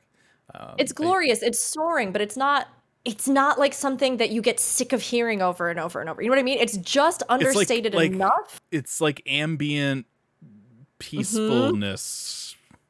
with these little moments where it just like takes off. I mean, honestly, this city just has so much to explore. And I think that's the thing that really, like, more than anything, that's the thing that really got me. For those of you who've been interested in the actual library that we've seen in the trailers, where Graha seems to be accessing what we would assume would be Forbidden Archon tomes down in the bottom, that library, which is called the Numenon, which has some very fascinating lore around it, which I did. Every time I read that name, all I can think about in my head is do do do do do. a Numenon. I'm thinking Numa Nan. Oh my goodness. Numenon is really interesting. Numenon good. is a word, I believe, of Greek origins that actually ties into the philosopher Kant's beliefs about transcendental idealism. But it's essentially an event or a thing that exists that we ourselves cannot perceive with our own faculties. So, like, it's something like we cannot hear it, see it, taste it, feel it. It's beyond what we as like mortal beings know of. But it doesn't mean that it's not out there and it doesn't exist. That's what Numenon means. And I think it's really appropriate for the idea of a library, which is, I mean, fantastic. And there's some bigger connotations with it in that philosophy. But I just want to say that when you walk into that building and also the Studium, just get ready for your pants to blow off your body. Your whole, every really clothing item on love- you is going to I explode. really love the Studium in particular. Obviously, right, things are, in development, subject to change. I ran into a very subject to change issue when I went, right, the problem with doing any capture, right, for an event like this is you have X amount of time. And so you say, okay, here's my list of things that I want to get. Maybe I have an order for it, maybe I don't. So when I decided, okay, I'm going to go and capture some footage of Charlotte, and yeah, it was nighttime, all the comments, oh, why'd you do this at night? Yeah, whatever. But it was also snowing. And the box for the weather hadn't been like properly like clipped or whatever, so it was snowing inside the studio. So like I'm going around and like I can't use. I mean, technically I could use this footage, but like I'm not gonna show snowing in the studio. It was really cool going around to all the side rooms, and you basically get to see like areas of like expertise and stuff. Like there's a corner for like astrology. There's one for like botany. There's one for like. Either fisher or like oceanographer or something like that. Like it was really cool kind of seeing that. And I think like that's definitely, we're going to get some quests over there for sure for gatherers and stuff like that. So, it was really cool. I loved seeing that. The library was cool. I wish we could have gone like up and down some levels in the library. But maybe there's a quest. One of the buildings I thought was really cool. Which is actually like one of the first that I stumbled into after being at the Aetheryte Plaza, was the Confluence, which is where they make aetherites, which I thought was like super cool. That's actually, if you look at our job coverage, we have pictures of here in all of the AF. It's actually taken in the Confluence. Yeah. So yeah, I mean that was a really cool area. Just seeing that stuff. There's a lot of cool things here to see. So. Yeah, actually, oh my gosh, I see a question in the chat, which we might even get to when we get to Garlemald. Chris asking, can you explain Aetherites being in Garlemald? We actually did discuss this on my stream for Media Tour stuff. It appears as though the Aetherites have been mechanically modified, which I didn't catch when I was doing my Garlemald lore video, and I am so angry. But it is, they have, like the crystal at the top is semi-shattered, and there is this strange mechanical interface that's been put into it. And then when you get up close, there are these metal rods that are poking through it, and then it's inset into this kind of technological thing. So we don't know yet. We have no idea. But it appears as though they have modified Aetherite technology to be usable perhaps with some other kind of interface that would allow them to. Either that or the fact that there are many people that now compose the Garlean Empire. We see many other like traditional methods of movement, like trains, cars, stuff that they've had to develop because likely many just normal people, like you said, can't make use of this. But if you have the right technology, perhaps you can. Or if you're also one of the different races that's been folded into the Garlean Empire, you would be able to use this or come in for meetings or for trade or stuff like that. Yeah, I would definitely be inclined to believe the latter. I mean, it's it's like the same. It's like I found Garlean soldiers. They casted magic. What the hell? Like it's because they've taken up like the entire planet. Like So I saw, there was a message somewhere. Where did it go? Give me a minute. It wasn't too long ago. Syneth, was there a radio station in the Confluence? No. And I'm going to personally write a letter to Oda-san asking about why there was not a Aetherite radio in the Confluence. I see. Maybe. Oh, guys, we might be the bad guys. What if that Aetherite that's been changed is an Aetherite radio? That doesn't make us the bad guys. That just makes us a piece of technology that the Garleans made. We have no moral prescription. So there was a basement in the Confluence that was roped off. There might be one down there. Sure. I'll have to see if I can message Oda-san. Oh my god. I really want it to be that now. I want them to be using that right for like transferring radio. Oh my god. This is like like the little mini orchestrion with just like an Aetherite crystal like shoved into it. Like we immediately changed the Aetherite radio logo. It looks like this. This is what it is. Oh man. I just changed it. All right. So I think, is there anything else we want to mention about old Chartland before we move on? One thing is go look at those videos. Oh yes, go look at the videos because I think that's really going to say more than we could. The Leveilleur estate was one of the few places where you actually couldn't go into any rooms. Sorry, we have somebody that's just like street racing outside our house. If it was very loud, I apologize. Sometimes you just got to street race. I get it. Sometimes you just gotta go fast. This a scholar ran by using the new ability outside of our house. So, thematic. It's really noisy. It's really noisy. You'd be surprised. You couldn't go into any of the rooms in the Leveilleur estate, which was one of the only buildings you couldn't do anything else in. Mm-hmm. Which made me wonder if either they just were keeping those blocked off because there's just stuff to find there, or if it's going to be something kind of like, what is it? The Ruby Exchange? Yeah. That's the vibe that like I got. A room you instanced into. Yeah, that'll like 1,000% be a cutscene room where we go and you'll have old grumpy Daddy Leveilleur be like, oh, why are you guys here? I don't like you. I don't like my kids. Life sucks. Ugh. And then we'll just like I really wanted to turn around and be like, bad stuff was happening in Charlemont, so I made sure my kids didn't come home. Yeah. I know, but I mean, unfortunately, what I did find while I was doing a lot of research about the Leveilleur family, that he and Louisoix really had a lot of friction. Well, yeah. And that like Louisoix doing the things that his kids have done, going out and interfering in the world, led to them almost just not speaking to each other. So part of me is like, I can only imagine that there must be something else going on. But another part of me is also like, this is truly a man that I believe has prejudice about like the fact that his family, whether it comes from a place of fear or not, but has this very negative reaction to his family breaking what he considers to be incredibly important guiding principles, not only for the nation of Charlene itself that it was founded on, not intervening in other nations, using knowledge as the supreme reason to navigate, not interacting in war in any way, shape, or form. Like those are all things that Sharlayan were founded on in response to previous calamities. So he's a part of that conservative faction, and his beliefs do seem to truly clash with theirs. So yeah. Chris in the chat asking, how do you imagine the twins' bedrooms? So Aldi Nose is probably fairly quaint. It's got a nice desk. Aldi, oh Jesus, did I just say that? Yeah, you did. Such devastation was not my intention with this name. I didn't definitely do it. Happened. Oh my gosh! Wow. So that's It's yeah, okay. but how do you imagine Alpha No's room? honestly the My same room as is just yours. the moon. Yeah. It's probably Quain's got a little desk. It probably has a shelf or two of some tomes, right? Alisae's is probably like a mess, but she knows where everything is, and if you clean it, she'll never be able to find anything. That having been said, after the latest patch, Alphino's room is now a home office, and Alisae's room is reluctantly a craft room for mom. Yeah, I can see it. they've already converted it.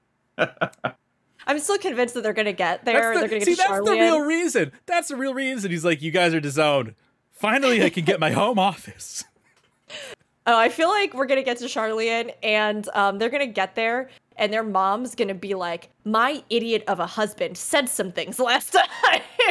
And I do not stand by that. Right. Disown our children? Can we yeah, get a is that what you cutscene? thought you'd Can we do? get a cutscene where she just like slaps him? Can we just or anybody? Can anybody just? Sure. I want a cutscene where he just like give us the option. Like, We're be getting worth so it. much Gundam Let us that punch we him. need a correction punch, just like Captain Bright used to do. It's just a correction punch. Don't worry about it. It happens in Gundam. It's the way that it goes. Usually to the protagonist, but this time it'll be an exception. there you go. Don't worry about it. Okay, so let's move on to Garlemald or Charlemald or whatever this place is. That one place. Yeah, it was. I thought this was a really Grabalopolis. interesting area. The Cool. things that stood out to me, I think the big one was the playground.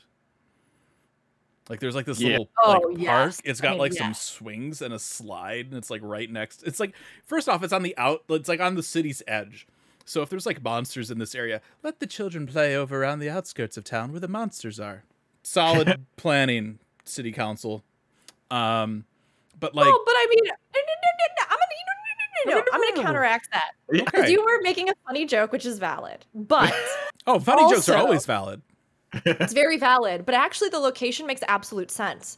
Because one of the major subway lines, which we find out from the Aetheryte, that actually you recommended that I go to, thanks for the tip, Fusion, from the Aetheryte itself, right? The subway system is down there. You presumably would be somebody who was either coming in from the city or that was, you're trying to get someplace of note. So, you use that sort of subway system, you come up through that, and right outside of it is where the welcome center with the children's playground is. So it actually is a perfect, like, anybody coming in new to the city or anybody like, trying to bring their kids to a park or something, you literally just take that subway line, emerge up, cross the street, and there you have this welcome plaza where you have things like the signs that are navigating the park, the benches, you have the children's play set, you have this like pond of water. It actually is perfect urban planning. So I just Okay, want to say okay. that. There I would probably like to were many apologize monsters to any there. urban planners out there. Normally, I'm sure they have just leagues of guards, maybe some sort of shield system. They got all that technology junk, and it's not there. Did you say right now. technology? Yeah, technology junk. Okay. But yeah, that was really cool to see that. I also love the train stuff. There's been talk about how Garlemald uses trains for a while now, right? We've had the Doom train station and stuff in the was that Meridian, right? Yeah, I think so. Yeah. Country? Yeah. And so to actually see like trains and like a subway station was really cool. Yeah. To then see the trains there and to see people like sheltering in them was a little like, oh, okay. I'm like, choo choo. I want to ride the choo choo. And it's like, no, sorry, we're living in this because Civil War. Oh, Yeah. my bad. Uh-oh. I'm sorry. Cars parked outside the train station, which was super weird. The cars looked super weird. I mean, scale wise, they probably work, but it's very odd. I will say I did have a gripe with this zone. And that was the scale. It is the same issue that I have had for a few expansions now, right? Going back to, Stormblood, when you're doing the you're in the peaks and it's like, oh, okay, we're gonna send the squad up to the tower and the tower explodes, and you look at it from like on the map, you're flying around it with your mount, and you're like, how'd you get a whole squad in this little tower? Like, that's not right. And so it's that idea of like, they can't make an entire wrecked city on this map, and because of that, it does feel kind of small. Like, I get that there are limitations, right, obviously, but in your mind, imagine that the rest of it is so wrecked it's not existing anymore. Well, see, that's where they can kind of save themselves, right? Because you have this giant tower. Maybe there's a whole bunch of other stuff on the other side of that tower.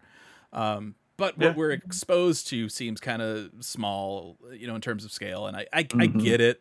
Right, but I think that was really the only gripe I had from like this entire preview. Garla Small, yeah. I do agree with you, definitely, in the sense that what I was expecting to be some sort of just like absolutely massive metropolis did feel relatively small in comparison. Granted, this is something they pull constantly with different large-scale cityscapes like this, likely because they are just very difficult to actually realize or render. Yeah. But also because, we'll get a lot of things where like the interactable square footage you have, think Kugane, right, is this very small sliver, and then like there's all the rest of the really cool city stuff you'd want to see behind it, which is again another similar visual trick that they've pulled here with Garlemald.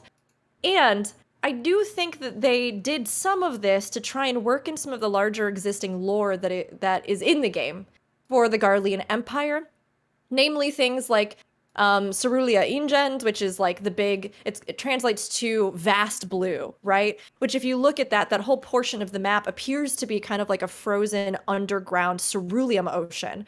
And there's even like a pump jack there that's, drawing it up. And we know that ceruleum has been crucial to enabling this otherwise like non-resource plentiful region, non-magically gifted peoples to be able to create everything that they have. And you even get to like the country estates, which have been mentioned before in tandem with the imperial family as being something that the nobility and or the high-ranking pure-blooded or, imperial royal line have out in the country outside. And then you've got, like there's all these little things that are actually great references. But all of that said, I think they were trying to give you a better snippet of the Garleans overall. But I almost kind of wish that they had done something really, really advantageous with this zone in that they made the entire zone just different parts of a city. And like you go in and to have a zone that was like that, because we usually see some kind of like natural wilderness. All the cars going by my apartment today. Sorry, everybody. But like, normally it's some kind of like big natural wilderness with like little bits of, rubble or buildings or things. But I think it could have been an incredibly amazing opportunity to make an entire map that was just like different districts of a city and different parts of the city and all these things you could go into, and you could just see the burning husk of. So I actually loved this zone. I thought the atmosphere, the art direction, everything nailed it. But I think they could have taken it even further and really done something with that. And what kind of makes that issue of scale even worse too is like you have 2 train stations. For like this tiny, like people are taking a train, people are driving cars. The city is like 5 square blocks. Like why do people have cars? Can they not walk a few blocks? Like what? It feels so strange. There's this giant like highway that comes from the corner of the zone like up to the thing, and you're like, they have quite a bit of like roads and infrastructure here for such a small city. Like what the heck is going on? My imagining is just that there would be more on the other side of the castle. Right, but we just can't go over there because the castle's humongous. Oh my goodness! Like, what is that? And maybe there's a lot of the city that has been repurposed into that giant tower of whatever the crap that is. I mean, we can look up a little bit. Like, so the tower itself is like elevated, and so there's this kind of like plateau that it's sitting on that's raised above everything else, and there's some buildings on top of that as well. So if we can get like, I'm sure that. Somehow it kind of just like out of the middle of the city or something. So theoretically, there should be more city. But what we are presented with, Yes. it's. I think the other issue with it too is we've been seeing bits of Garlemald for a while now. Sure. Yeah. Right. We'll have, after a patch, right, we get through the MSQ and they're like, okay, here's like a here's a street corner in Garlemald where some people are talking about stuff, and it's like, cool, we're finally gonna go. It looks nothing like that. Yeah. And so that's kind of a bummer. Like, obviously narratively, right, it'll make sense, but to have this idea in our head, like, to be shown this is what Garlemald looks like, and then for us to be able to go there and it be nothing like that, it's kind of like, okay, sure. Yeah. See, that's my imagining, is that something really strange is happening, and the tower is repurposing buildings to build its bulk. Because where did that material come from? From the actual city being configured in this mad, dark magic into this big tower of horribleness, right? So, like, to me, that's what I thought. That's immediately what I thought. It's like, yeah, it was a bigger city, but it's been just absorbed until you get to the outskirts, right? Because that castle was not like that. No way. Like, there's no way. You can't build that. No. Watch me. Yeah, exactly. But there was one note about the playground that I wanted to say. So the name of that place is Forum Soleus, right? That's what it says on the map. And that is like, Forum, of course, is a forum, is a gathering place. Soleus is the possessive form of alone. So of the alone. So it's the forum of the alone, or the gathering place of the lonely, or like, what does that mean? What, right? This was my speculation, which is in my not yet soon to be released Garlemald I knew you knew it. I knew you would know it. You're gonna get a little preview. This is my speculation. I believe it's one of the few locations in the city that was retroactively named. Sure. Because my first thought, I noticed the same thing as you.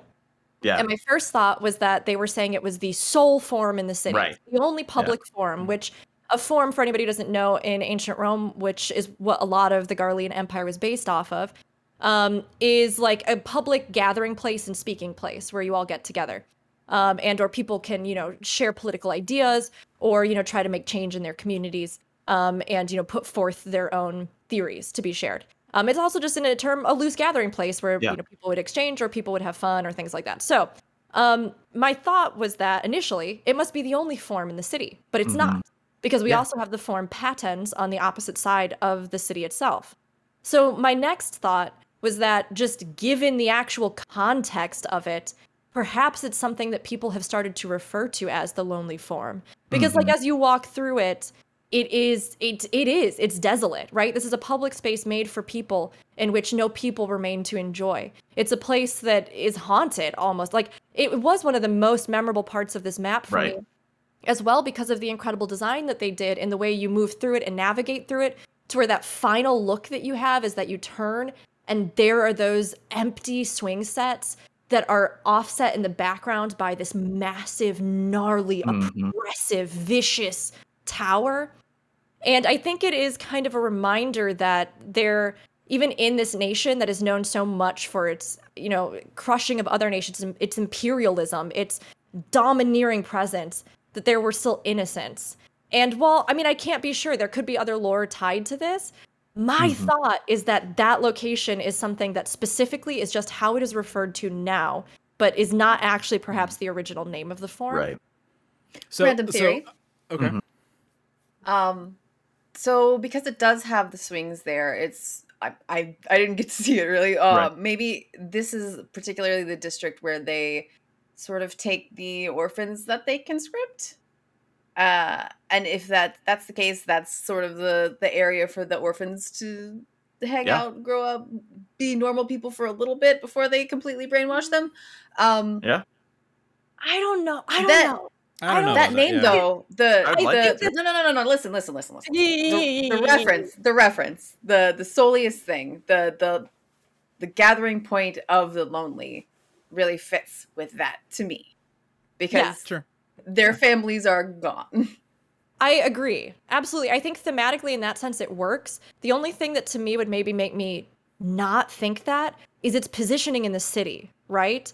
Because we know that non-Garlean children I mean, depending on if you mean like Garlean children who have been orphaned in the war, like actual No. pure-blooded Garleans. No, okay. No, I mean like they went somewhere else, picked up Yeah. children that they were going to conscript into the army.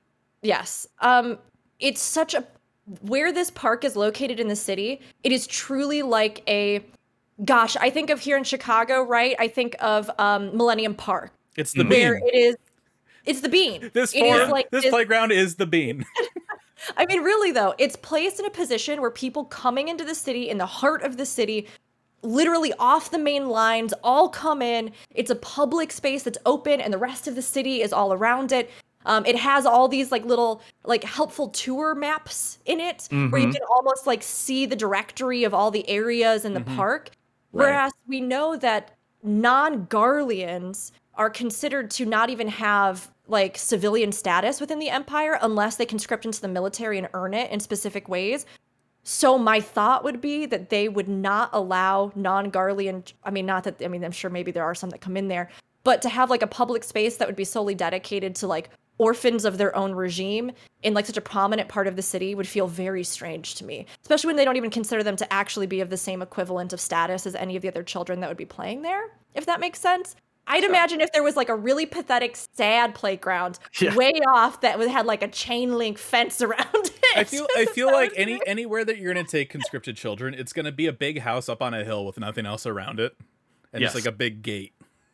It's also very possible that Soleus is just a name, like a name of a man that they like, that built this forum. I don't know. They could be changing it in Garlean to be the possessive form of Solus, right?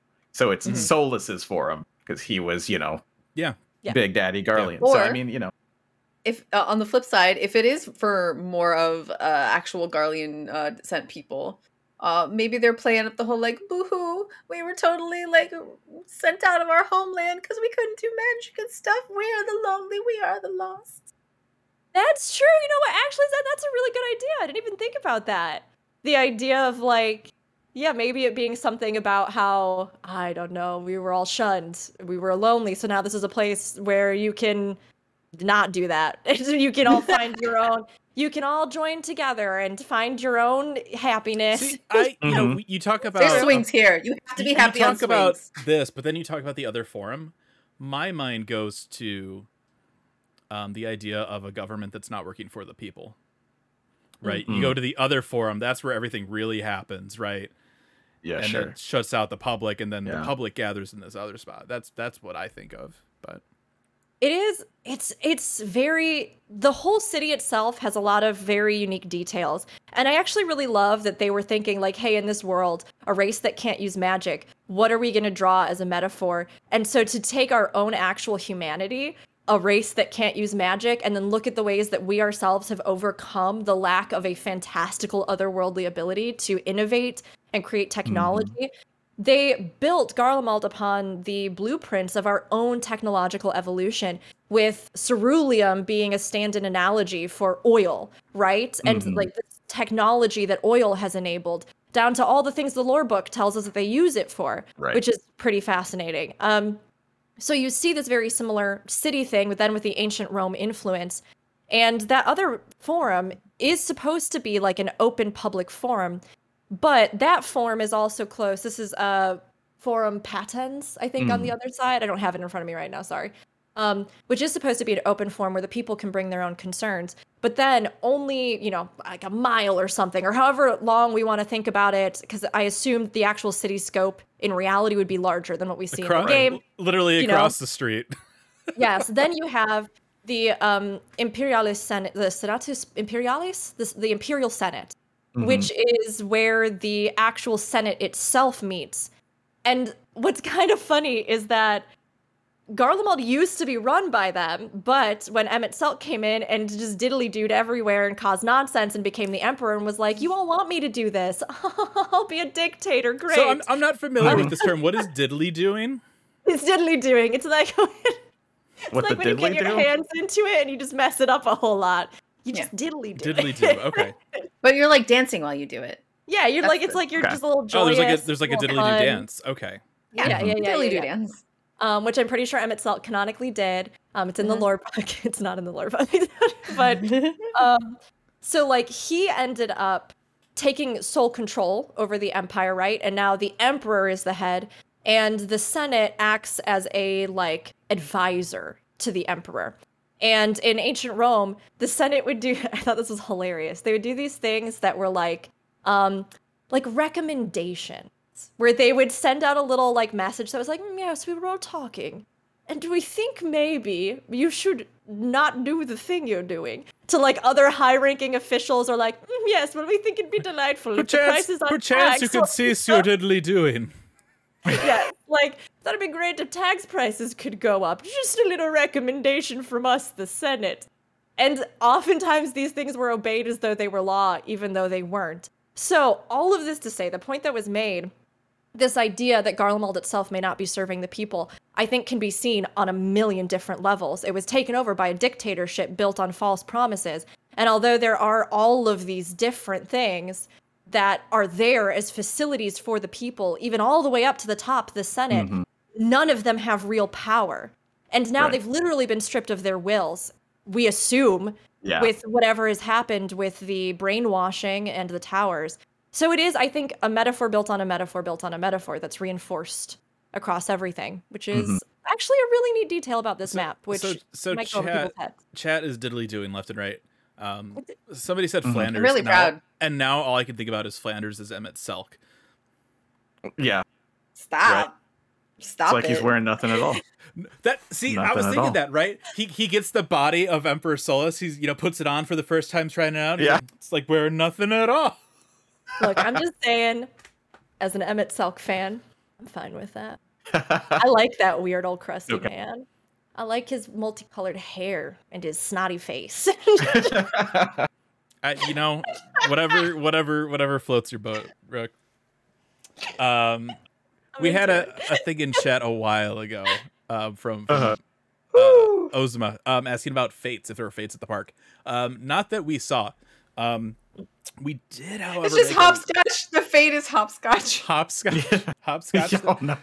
Oh, there was a thing about hopscotch. What the hell? Oh, in the short stories we went over. Yeah, with the Yugiri. Yeah.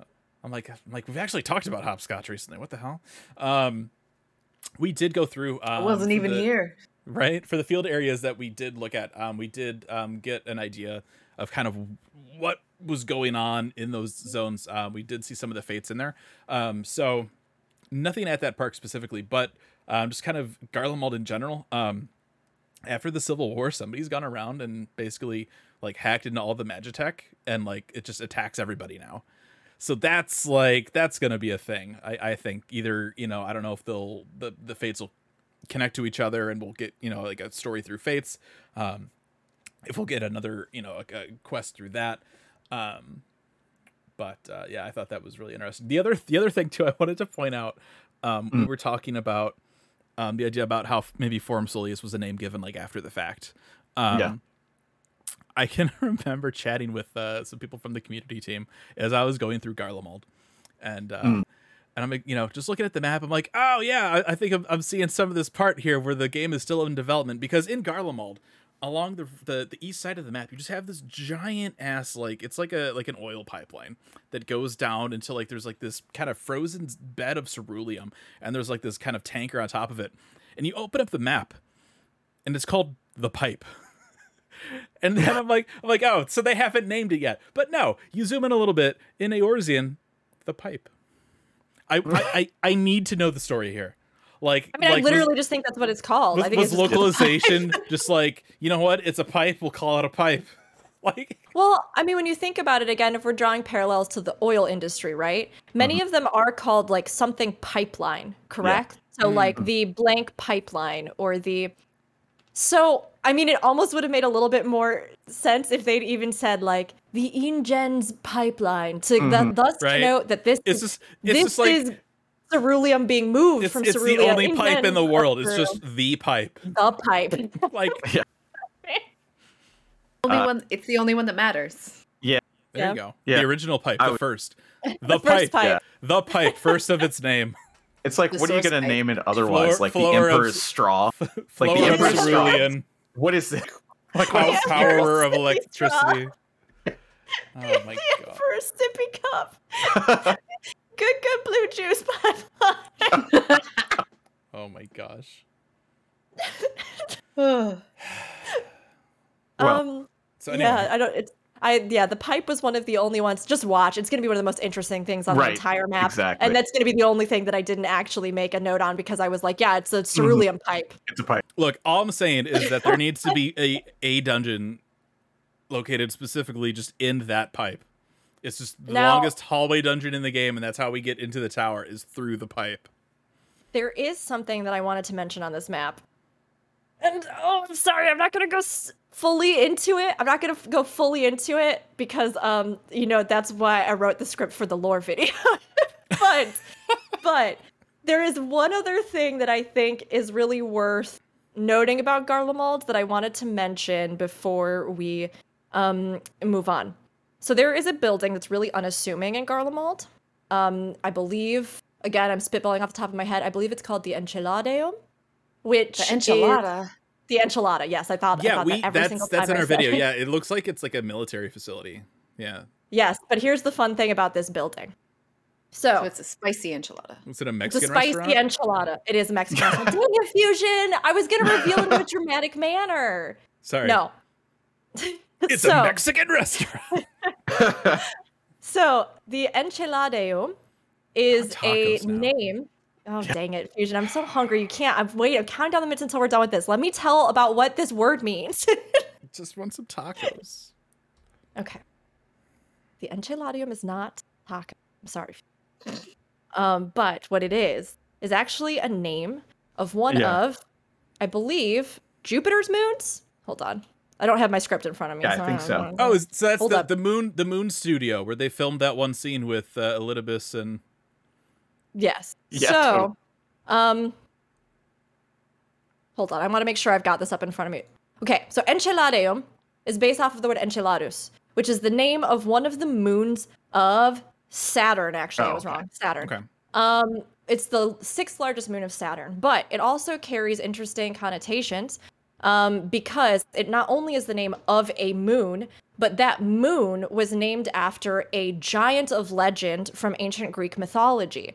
And if we look at the moon stuff, if we look at this tower, if we try and figure out what the end game might be here with this, and then we look at one other region on this map, the Eblin Rime, which is a reference to Final Fantasy IV, that also involves a giant, and or a nearby thing that involves a giant. I think that these two spots on the map, I don't know for sure, but I think that they might have some large-scale connotations as to why this thing was summoned in Garlemald. But this is Right. just my speculation, which I talk about more in that lore video. But it's just my speculation based off of those two. And the Eblin Rime being a very notable name, since it's one of the very few on the map that is not actually a reference to Roman like building structures. Yeah, I just thought that was really fascinating. There's some cool stuff to dig into there. That's it. That's my big nerd moment. I still And want it's a tacos. There will taco be more. shop. There'll be more. And it's a taco. So really what you're saying is the story about the guy that hacked into all the different Magitech stuff across the city. He's actually just trying to funnel people to his taco shop. He's not trying to Yes. kill Yeah. people. He's just trying to deter them from running away from the taco shop. Sure. He's trying to drum up business. Okay. Yeah, one of the other things I wanted to point out, we're talking about the train station and how people are kind of like, surviving right in this subway. There was also, I found out kind of by the tanker thing, there was a cave that actually had some people in it as well, which is really interesting too, because they had like a little, like a traditional, like a little campfire, right, that you might see in the game, except this had blue fire because they were probably using ceruleum, which is super interesting to me. Yes. But yeah, I think what else? It was really cool. I like the train stuff. The cars were weird. I spent at least 10 minutes trying to get footage of me slapping the car for a meme. Yeah, that's Garlemald. Did you post? I thought Zed I did. said to me It is that then you posted. didn't use the meme. Okay, good. So- I was so- like, no, Fusion's here's the story, right? I see the car and immediately my brain's like, oh, I could totally do like a slap, like check out all this content like meme for our coverage. And then our coverage came and look, I'm gonna be honest, it was 5 a.m.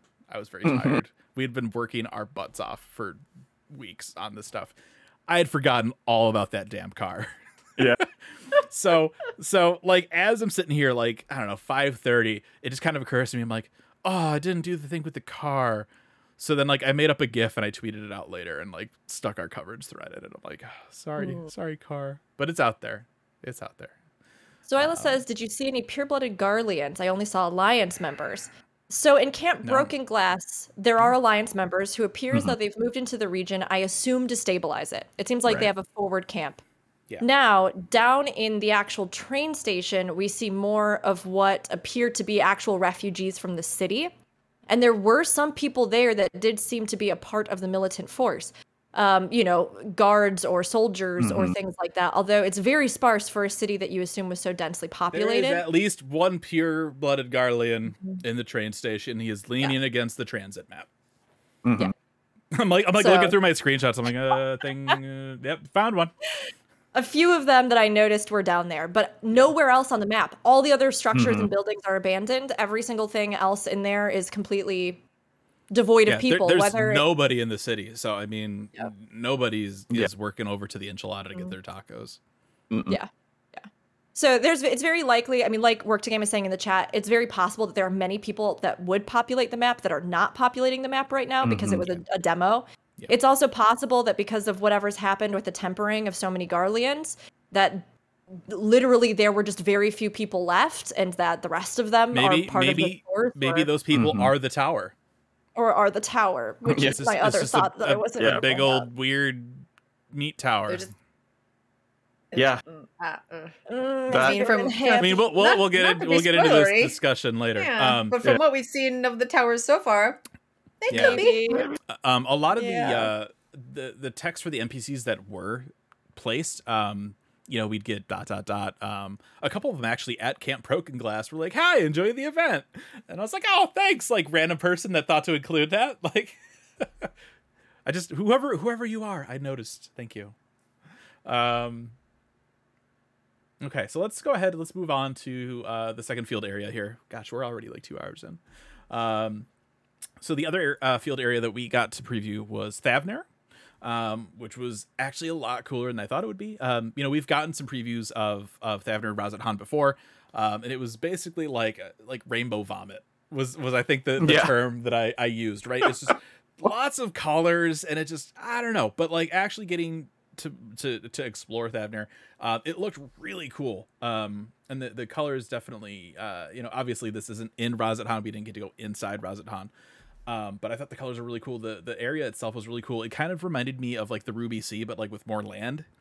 There's a little bit of some ocean that you can like dive down into. There really wasn't a whole lot underwater. But yeah, I thought it was really cool. I thought it was themed just really, really well. Yeah.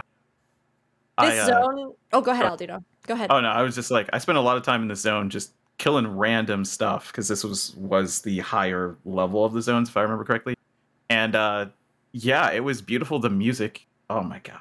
Yeah. Like, of course. But it's just during the day, it is just amazing to see the color and the giant skull, whatever that is in the background. It's really impressive. Where a lot of people might be like, it's just colorful. It's really impressive. Yeah. I agree. From when I saw this, I think I said something like it got the treatment that Alamigo deserved. It has Alamigo is like brown. It's very brown. Should have had more mosaic work. It's there. It's hidden. It's what you see is beautiful. But in Thavner, it's like, hey, what's up? Here's the culture. It is bright. Even our land is partially purple. Yeah. I just love seeing all the extra color. You're right. You're 100% right. You're 110% right. It is all three of these zones, but particularly Thavner, are an exercise in actually showing culture within the things that culture would reflect. buildings, Mm-hmm. fabrics, commodities, food, people, cultures, religious sites, spiritual sites. Like you see these things in such detail. Just going through the little port town that you end up in this zone, right? So the Thavnair zone we were allowed to be in has this little port town called Yedlimod. And then further beyond it, you can see what would presumably be the approach to the city of Radzat-Han. But we were on a map that's just like outside of that. Even in this port town, Yedlimod, you can see the important cultural motifs and color palettes worked into every single inch of these buildings. There are peacock feathers that relate to like the dancer pagodas and all these other things, which also play a large role in Indian beliefs, which a lot of this was drawn from like influences and inspiration directly taken from India, Hinduism. You see it all over the map. It's spectacular. It's really fantastic. And like in the buildings themselves, you see these peacock feathers, you see these little motifs, you see the elephants, which are a reflection of the Arkasodara, but also again, harkening back to stuff like Ganesh, and or even where they're positioned. Like the elephant heads over major archways leading into the town, which oftentimes would be used as symbols to like, you know, banish any and all like things that might be in your way, to protect people, to overcome obstacles, to, you know, there's a lot of good fortune and luck associated with a lot of these. And where they all are tells a story about the people. And even the fabrics and tapestries that hang down and what's worked into their motifs. It is truly phenomenal. Like it's incredible work. Even the little like dancer temple. Oh, the temple, yeah. Like going, if you straight shot through that, it's like a gateway to the gateway. Yeah. Like the way that it's placed. It's insane. Mm-hmm. Real quick too, I want to mention, I know Rook said that her Garle and her Garlemald video is not out yet. Her Thavnair video is. Her Ultra Arlene video is. Check them out. Yes. Fantastic job going through all this kind of stuff. Definitely go check that out. We'll have the links and stuff for our individual channels and stuff at the end of the show, but absolutely check those out. I think they're fantastic. And what, you know, speaking of the Dancer Temple, this was actually something that you came to me to ask about. Was the what was the name? Kajaya. Kajaya, yeah. She's like, hey, so who is Kajaya in 11? And I was like, I Googled. Okay, so Kajaya was fourth to the throne of Adur-Gan. She was only like in like one assault mission, but this thing is named after her. And I'm like, okay, like that's cool. And it's amazing. Yeah, I mean, we had such an interesting conversation because it's like she has this certain gear equipped, but it was like it came from this other expansion that was before the Near East, but she couldn't have been a dancer because dancer wasn't out yet.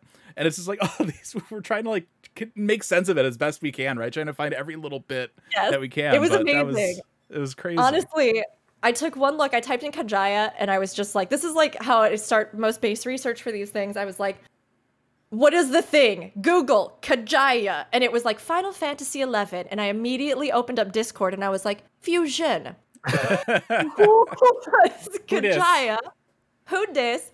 And I loved, oh my gosh, the insight and stuff that you even provided about, yes, the fact that Dancer wasn't out and that all of these things and, you know, the Empire and that Raubahn tidbit that you told me, which I didn't even know about. So Raubahn as a character actually also hails from Final Fantasy XI and from that same expansion, Adur-Gan, where he was the leader of the Blue Mage force within that city that served the Empress and her family. So, the frightening man.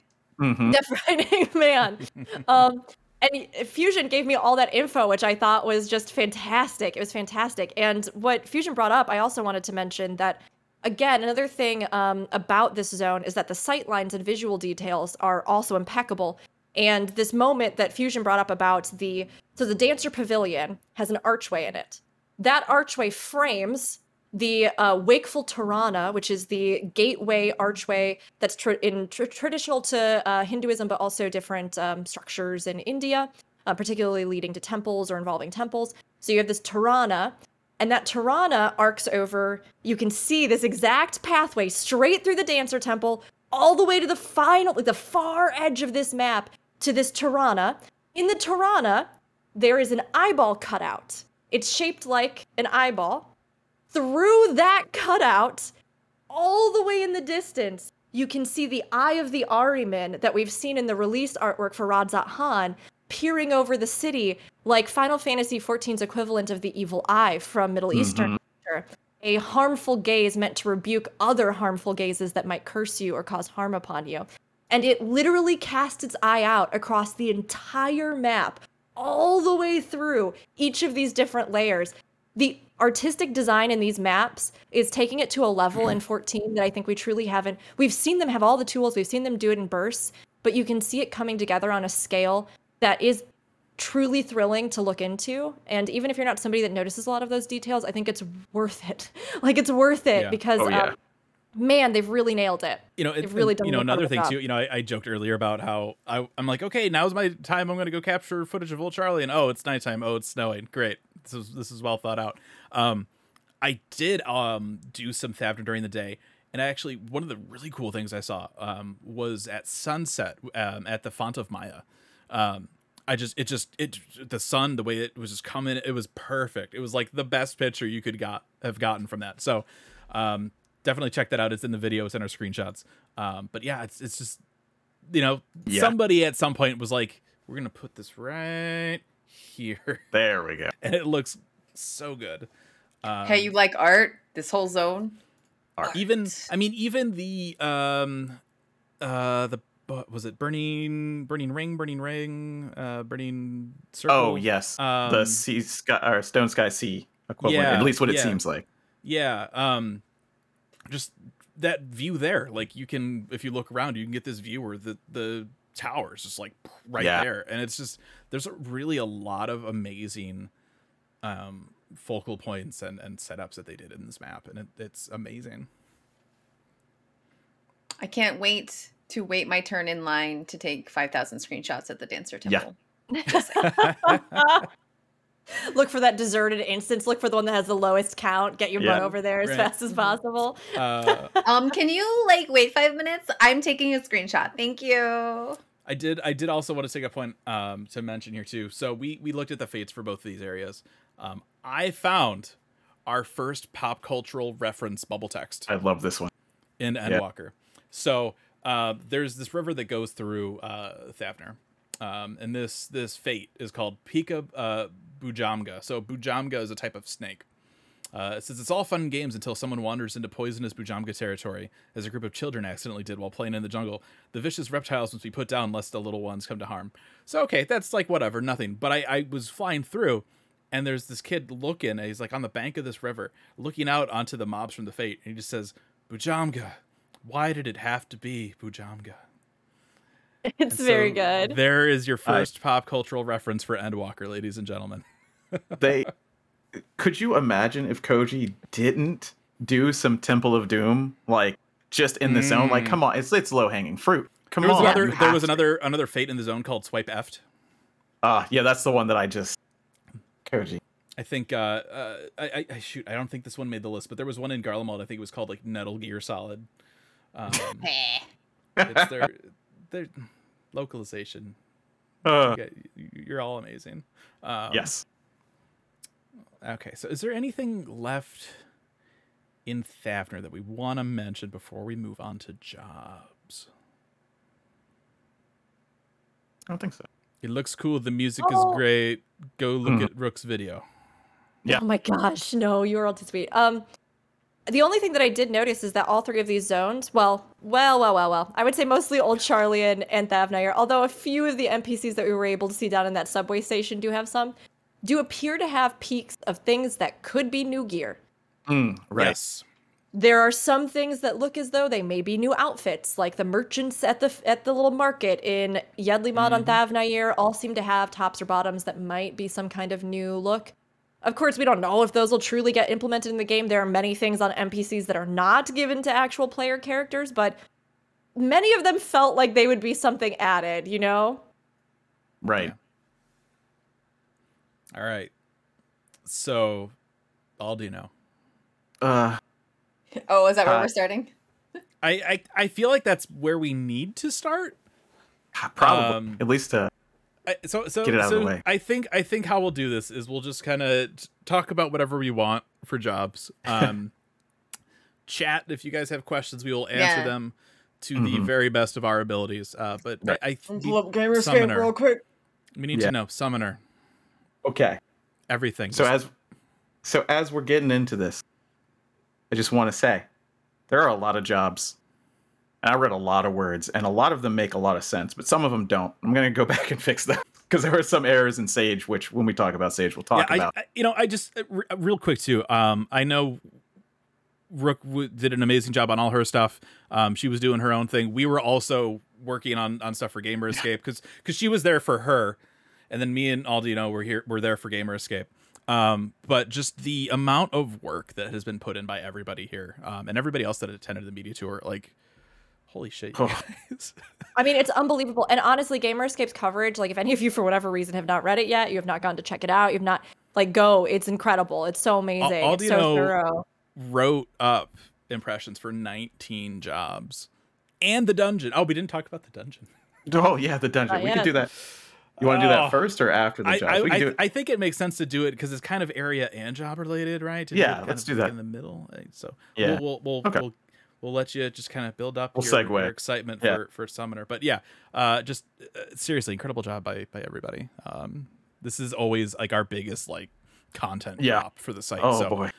We what was it? 24 articles, 16 videos, which is more than we did last time because there's more jobs now. There's more to play. There's each year we're like, okay, so this is how I'll better manage my time this time around. Yeah. I honestly I felt like talking to both of you and talking to some of the other, beautiful fam that had attended before, and Work to Game's been hanging out in the chat today. I mean, there's so many creators who've done all their own content and who gave great insight leading up to this event. But I've also just been saying straight up, I knew it was going to be a lot of work, and I had an idea of what that work would be like. But when you actually get into it, you're like, oh my God. Like, it is unbelievable. It is unbelievable what everybody comes together to pull off. And I see some of you saying thank you and stuff and all that stuff in the chat. And thank you, honestly, because hearing anything, even a little thumbs up on a video or like a great job, literally makes it like all worth it. You get through it, you have no sleep. It's like and Guy Who Says too, and all of Zen's graphics, a huge thank you to Zen for going through. I mean, absolutely. So many tool tips. I'm going through my files right now to tell you how many tool tips there were. Oh, that's a good many. Zen had like the graphic database. More than 5. Yeah, at least more than 5. At least 5, probably. Summoner, without traits, had 64. Yeah. Oh my God. But I also want to take a special moment just to shout out all of you for being beautiful, wonderful human beings that made me smile, but also, hopefully we all could band together, but also just provided a lot of insight and tips. It was 5 a.m. the morning of embargo release, and Zen sent me a message on Discord that was like, hey, I finally just finished my thing. How are you? Can I help you? And I was like, you are an actual saint put on this earth. You walk this earth and you are blessed. You're the kindest soul. No, I don't. You're so kind, but no, go sleep, please, God, sleep. I still feel like just like I'm recovering just like a little bit. Like this is why I don't usually do live letters anymore. Because if I wake up at like ass o'clock, I cannot function for like days afterwards. Yeah, for me, no. As soon as I was done, I was like, okay. People are using it on the balance. All right, what did they say? Right, I'm dumb. That's fine. But what did I miss? All right, I missed that. Cool, I can fix that. Nice. Yes. We definitely we go after ourselves and we look at any comments, especially like if you leave them directly for us in the Discord. We're like, okay, I messed that up. I was very tired, but I can fix it now. Yeah, I think that's one of the things that I like about the way that we handle our coverage, right? Is we do some videos here and there, but really it's the blog, right? The written word is where we try and put a lot of the focus, and it's a lot easier to edit. So if somebody comes through and they're like, oh, so Machinist has a lot of abilities that heal now, we could be like, that's incorrect. We will edit that. I'm sorry. It was but o'clock in the morning when we were putting this together. No, my base file that I made all of them off of had one little box that I resized for everything and one little thing that said heals, because the first ones I did were a couple of healers. So when I got to machinist, it was like maybe fourth from last or something. I completely forgot to change the like things to say abilities or OGCD or whatever. And Walker Machinist is wild. It's like you want to be your HP is looking a little down. Flamethrower. I did appreciate it when people would just laughed at it though. Oh my gosh. I definitely, in one of the earliest versions of Samurai, instead of typing Kenki, typed Kinky. Big whoops. I wish you just kept it. You should have just kept it. Why can't you just keep it in there and just wait for somebody to say something and then be like, sunglasses emoji. It's a new change. Don't worry. Oh you guys my thought that I God. didn't like Samurai? You're wrong. Mm-hmm. I don't want to know how you feel the kinky gauge. All right. So yeah. Oh my gosh. Were we gonna do dungeon next or jobs? Dungeon, let's right? do dungeon real quick. Yeah. okay. Sure. Well, we with don't- that transition, I was gonna say really fast. Chili, who's here in chat, ran my first dungeon with me, and I just wanted to say thanks, friend. Aw. Yes. Aw. Welcome. I'm sure the lag was fantastic for Chili. Oh, it was a disaster for all of us, but especially poor Chili from the UK. Terrible. Only the best Yeah. lag for Chili. Oh man. So the dungeon, we gotta dance around this a little bit. I do want to try and be respectful of people that don't want spoilers. I mean, Right. I know we've like this whole Garlic Mold has a park. Wow, well that ruins Endwalker for me. Sorry, spoilers. It's the way that the way it's named, the bosses that are in it, right? Yeah, we kind of have known for a while, but a lot of the people that have been covering the media tour, we're discussing it. Like, should obviously, right? Square's not like this is a spoiler, you have to protect it and whatever. They're like, you can do whatever you want, but a lot of people, and I think this is awesome and such a testament to how great a lot of these people are that attended. They're like, yeah, maybe like this is something that we should consider. And I hadn't considered it. And so, yeah, okay. Instead of, calling the dungeon by name, we'll say just dungeon preview, whatever. Sure. So the dungeon itself, I mean, it's your basic dungeon, right? You go through, there's some bosses, there's some trash mobs and stuff. I went through with a party. I actually went through it on Reaper, which was it was one of those things. Everyone's like, all right, you want to do the dungeon? I'm like, yeah, I think I know Reaper enough. ... question mark. Yeah. I will say dodging AoEs with that portal on Reaper makes you feel like a badass. Like I was just like, whoosh, yeah, didn't get hit. Yeah. And that was with dealing with like remote connection lag too. So that was like, yay. Yeah. But yeah, I mean, I had mentioned this earlier, like with the potencies being in flux, right? With the number crunching and stuff, going through that dungeon, it didn't feel any harder or easier than like a dungeon normally feels. I mean, I will fully admit I wasn't like looking at the numbers like the entire time. I'm like, oh, it felt fine. And I think, that's the people that are used to looking at numbers. I think it might take a little bit more for them, a little bit more time to kind of get used to the changes. But for me, like it felt fine going through it. It didn't feel like, bosses had way too much HP for the sake of having HP, right? Because of the level gap or anything. This was a level 81 dungeon, so it's probably the first dungeon we go into. And so It's our Holminster switch, yeah. Yeah. And yet, I think it was harder than Holminster. I think so It felt too. to me like it was closer to something that we would get maybe post-expansion almost. Like, just in regards to, I healed it. So, in regards to healing it, some of the mechanics, although the middle fight isn't too bad, but that final culminating fight and things like that. It's very and some busy. of it it's very busy. Some of it was like the lag we had because we were playing remotely, and I know our party at least had real bad lag, myself included. So trying to like heal people when it was just like AoE, and you're like, what's happening, please? Like it was really intense because there was a lot to move. It was high mobility. There was a lot of stuff. The mobs had a decent amount of health, but again, it didn't feel bad. No. But it did feel tuned more towards what I would expect in the later half of an expansion than literally like the first dungeon, like level 81, maybe first dungeon territory kind of thing, Yeah, pacing was kind of like an expert.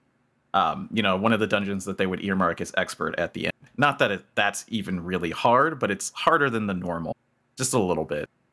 But yeah, because I tanked it, which I don't know how to do, by the by.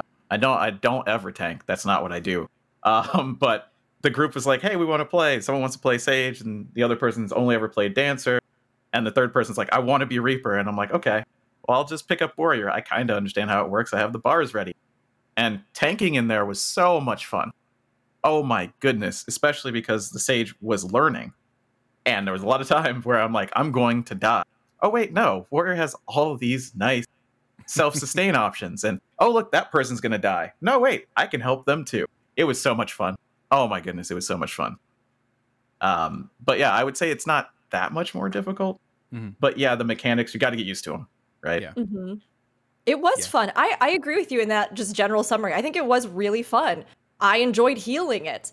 I had to actually use parts of my White Mage kit that I never ever have to use in early dungeons. I mean, I was using a good robust amount of the stuff that I had from level cap last expansion. And although at that point we only had the new Holy unlocked, so I did absolutely destroy all of my party's vision for the entirety of the run, and have no regrets about that. I want to be very clear. We weren't able to use much of our other kit, but what I did have, I had to use. The dots chunked hard. The mechanics were something where it had a neat little twist and you had to figure out each one. The final culmination where all three come together, that was really cool. And it did require a fair amount of healing, from the tank busters to everything, which kind of made me see, I think, a lot of these, enhanced or multiple stacks or charges of different movement abilities, I could see immediately reflected in content like this. Even Scholar's speed boost, right? Expedient. I was like, well, if they do this kind of like high-paced, high-mobility, high-movement content across the board in Endwalker, there might be a real strength in this. With the healing again, like seeing how they buffed healing overall on many healing classes, whereas other stuff, like damage and things were reduced. Of course, all of this being within the context of this downscaling, which we truly don't understand. But even so, to buff healing in the midst of downscaling was an interesting thing. And then to get this dungeon and be like, oh, I do have to heal a lot. I gotta heal a lot in this. It made sense to me that they were kind of, I could see maybe something about the possible grander designs or design mentalities in Endwalker. Right. Which again, who knows? Everything can change from dungeon to dungeon to content to content. But I think you can pair stuff that way to maybe get a little bit of insight across the board. And I did play Bard in a Trust version of the dungeon, and it felt good. The new dots, I felt like it was strong. I was able to mow down mobs. I felt good about having the mobility on Bard, again, because of the high mobility nature of everything that was happening. So yeah, I did this dungeon so much. So I finished it on Warrior, I finished it on Summoner, and both of those were with, other people, actual groups. And then with Trust, I did like up to the first boss 4 times, Black Mage, Bard, I think I did Scholar, and then I can't remember the last one. But yeah, it felt really good. Each of the jobs, even at not quite 82, which is where a lot of things start, right? You get a lot of really awesome stuff. I'm sorry, Summoners, in that you don't have your big chunky boy Titan, Ifrit Garuda. You have kind of a lesser version, but it's okay. It's all right. It's okay. You get that at 90. But it still did feel good. The kits feel better at a lower level, I think, right now. It's something that I noticed as well. Like you just said, like you didn't have all the kit, but you had exactly what you needed. That's good, because it's continuously brought up, I think, that especially like 50 cap jobs just feel terrible. Yeah. Some jobs are all right, but like Bard, for example, is just like, what am I doing? What's a rotation? Yeah, I could, we didn't get level sync down anywhere. So other than that, of course. Yeah. So we do have a video up for the dungeon. We have a write-up on the dungeon. If you guys want to see more about it, see what it's called, see who the bosses are, go and check that out. And now... I explain the mechanics. Yep. And now, Alduno. Okay. Alphino, whatever your name is. Whatever your name really is. All right. Whoever you are. You just have to change locations really quick. There we are. Yes. Cool, I'm here. So yeah, Summoners, it's party time. So yeah, the third new job of the expansion. I'm glad Yoshi P said that. So how does it even work? How does Summoner even work now? It seems complicated. It's not. I'm only going to talk at max level though, because I'm not going to get into like before a certain spot you don't have Bahamut and it's weird and don't even think about it. It's Is fine. it intentional okay. that the disco ball is green, orange, and red? That it's helpful. Okay. I think it was. I was curious serendipitous. how much you thought this out, or if that was just like, oh yeah, I did that not just make it. okay. That's Yeah. that's very good. Now I want to say that I made it. Why did I say that first? Anyway, I shouldn't have given up the fight that easily. But so Summoner, basically the flow of it is the way that it works is that you'll go through these phases. I'm just going to call them phases because they're called different things. It's fine. You start out and you can get into the Demi Bahamut phase that you're familiar with. Dreadworm Trance and Demi Bahamut Summon are squished together, just like Firebird Trance and Phoenix. So that's cool. That's one less phase to go through. But anyway, in there, some of your abilities change. Your Ruin 3 turns into a single target. I believe it's Astral Impulse. And then your Tri-Disaster, which is an upgrade of Outburst now, not a triple dotting, also doing some damage ability. So that's now an AoE and it turns into Astral Flare. So your single target spam turns into Astral Impulse. Your multi-target spam turns into Astral Flare. Cool. There's another button called Astral Flow. That's always on your bars, and it changes in each of these phases as well. So that changes into Death Flare. You're familiar with it, that's cool. Akmorn is still the Kindle of the Bahamut, so it feels a lot like normal, except for on top of all that, Bahamut's just doing his own thing, doing auto attacks. You don't have to worry about it anymore. Summoners, right now, every GCD you do, Bahamut then attacks, like does a worm wave. It's very important to do as many of those as possible, to get as many Bahamut worm waves as possible, blah, blah, blah. Don't have to worry about that anymore. It's just an auto attack. That's nice. But Bahamut's basically the same. Basically. And then you get out of that phase and you get into where it unlocks your 3 gems, your 3 colored gems. The ruby and the topaz and the emerald, I believe is the order on. I'm doing this by memory. I think so. Anyway.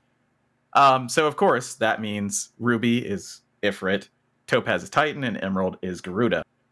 So as you use summon Ifrit, Titan, Garuda at this point, they're actually summon Ifrit, Titan, Garuda 2 at level 90, which is the big bada boom. But when you summon one of them, your abilities then change. There are 2 abilities that change, just like in Bahamut, but they're not the same abilities. Don't worry about it. They'll light up. It's okay. One of them is a single target. One of them is an AoE. You use them in the different times. That makes sense. For both, or for all of these, this is for the same for Ifrit, Titan, and Garuda. 2 abilities will change to a single target and an AoE. Your third one, the Astral Flow, is going to be unique. They're all technically unique. They have different ability or different attributes, but let's go through, let's say Ifrit first. So Ifrit, 3 abilities. First one, the single target. It's like 3-second cast. It takes a while. It hits for as much as Ruin 4. I say this in the breakdown, so I'm not going to go super in depth. The AoE one is similar, long cast, does more damage than your other ones in the other phases.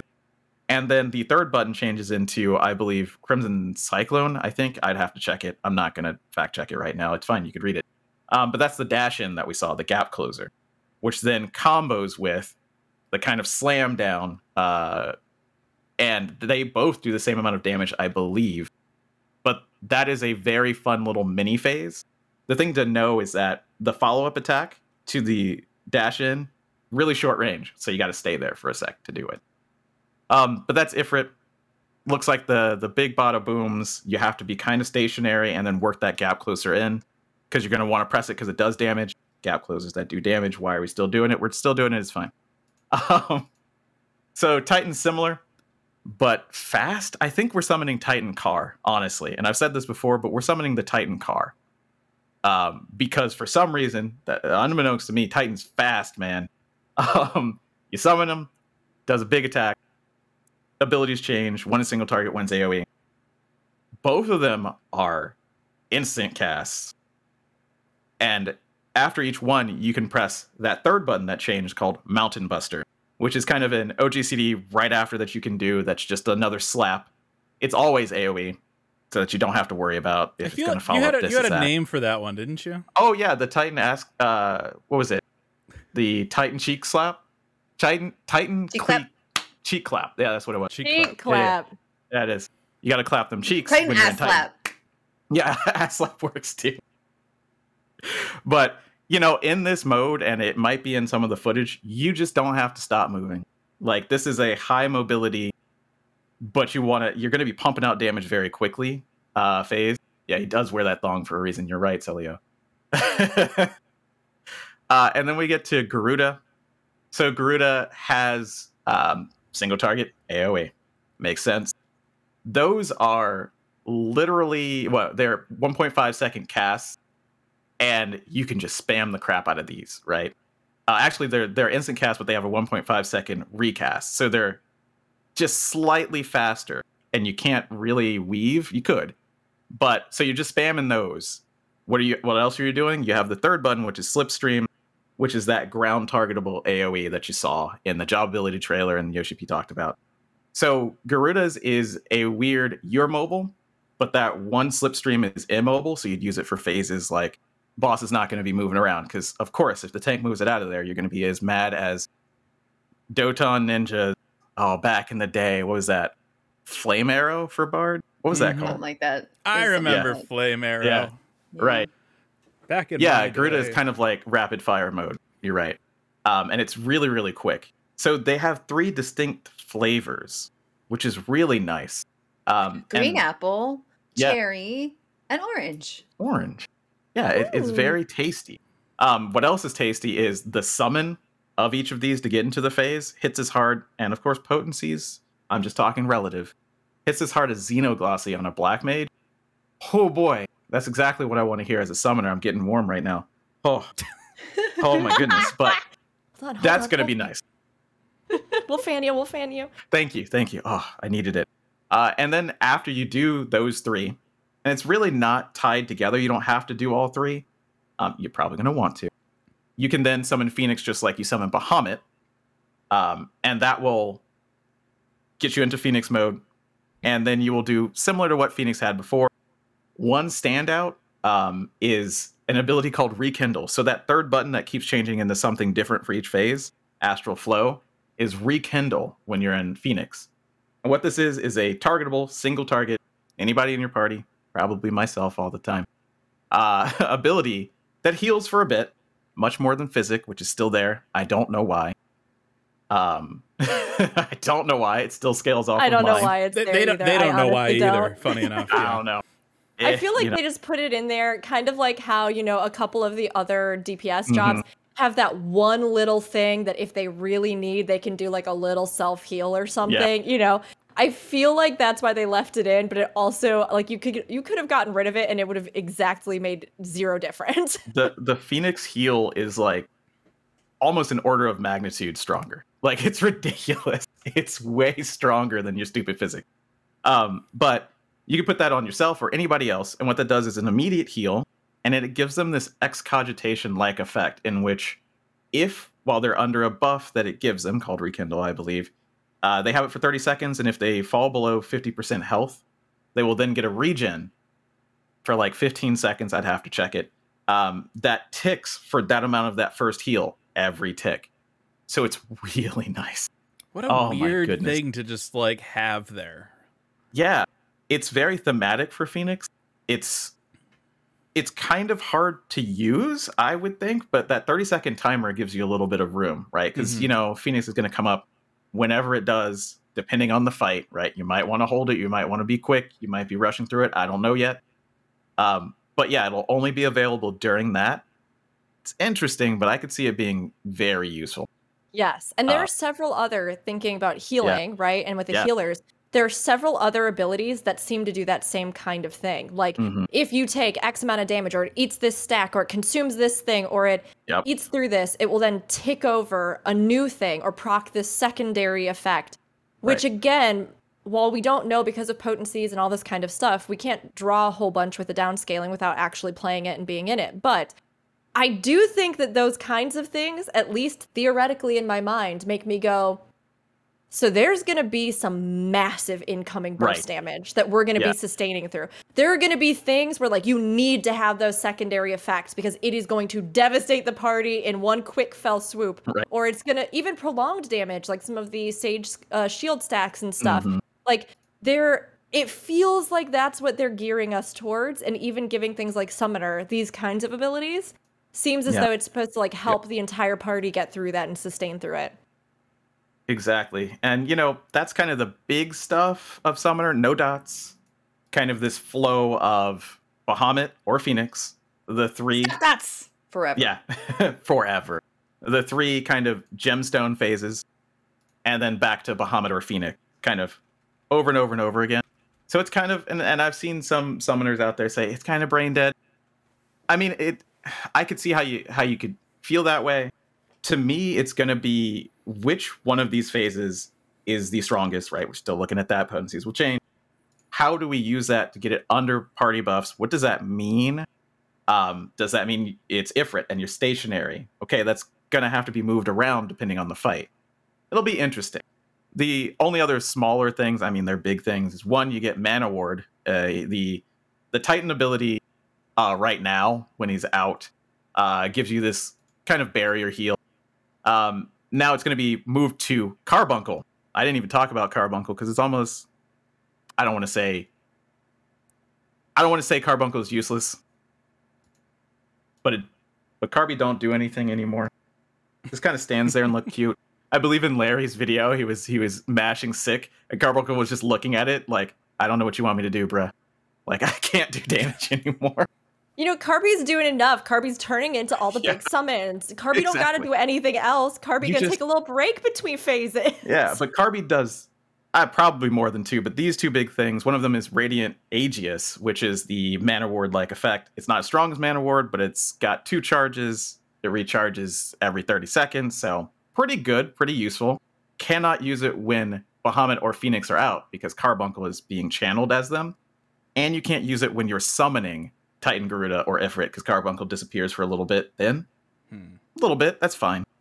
And then the other one is our devotion-like skill, which, okay, first and foremost, a lot of people don't know that Summoner has basically a similar ability to Trick Attack, except for it's on your party members. It's this buff called Devotion. It goes off and it looks like a shield, so everyone's like, oh, it must be someone's shield. But it actually buffs damage by 5% for like 15 seconds right now. Something like that.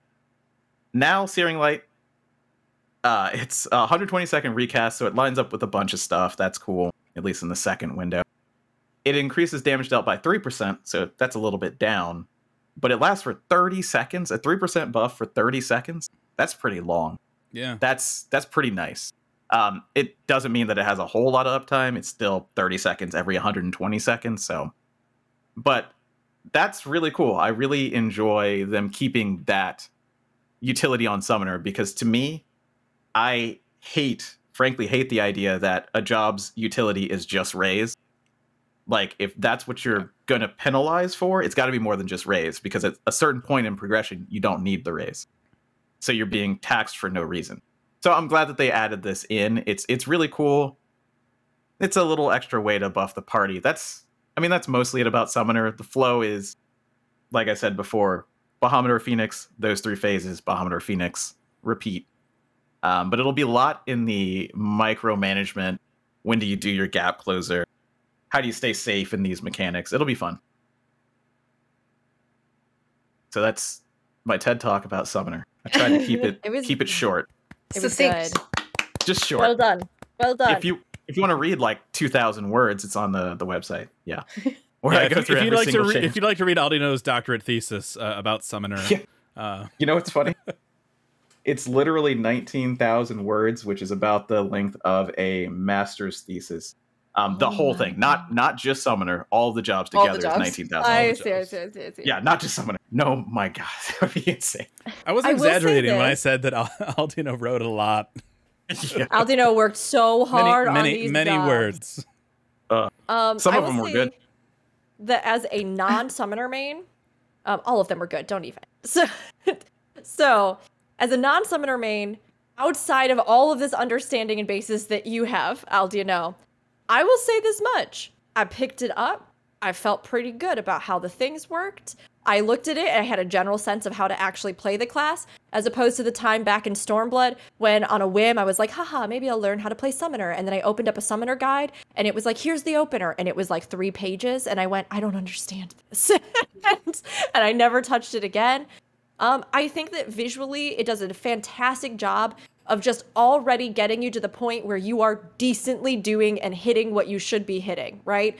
And it feels cool and it's exciting. And then, like you were saying, Aldiano, if you want to dig into more with it, if you really want to figure out how to line these things up and maximize these things and use these things in certain phases and how you use the flexibility of various elements in that kit, I think that's where a lot of the fun comes in. But for people who have been daunted by Summoner, I think you're going to pick it up and have a blast. Because I did. I knew nothing about it. I was just like, let me see what they do now. And then I had a really good time. It was some of the most fun I had playing jobs during the media tour. Yeah. Yeah, So I did the It was a math. whole lot of fun. Okay. The number of tooltips this time around was too shy of 1,000. 998 tooltips. And we also added 296 icons to the wiki Yes. of all the Shout new out stuff. Furthy out there. Yeah, so that was something else we did this time around as well, and it's linked into all the write-ups we have. You can go and check the wiki for all the jobs, and there's a Endwalker tab on there now. So if you're used to looking at actions in a nice organized table, we have that as well. It's it's not quite, we didn't add every action. It's just one standalone table. This is all the new stuff. We highlight what the changes are.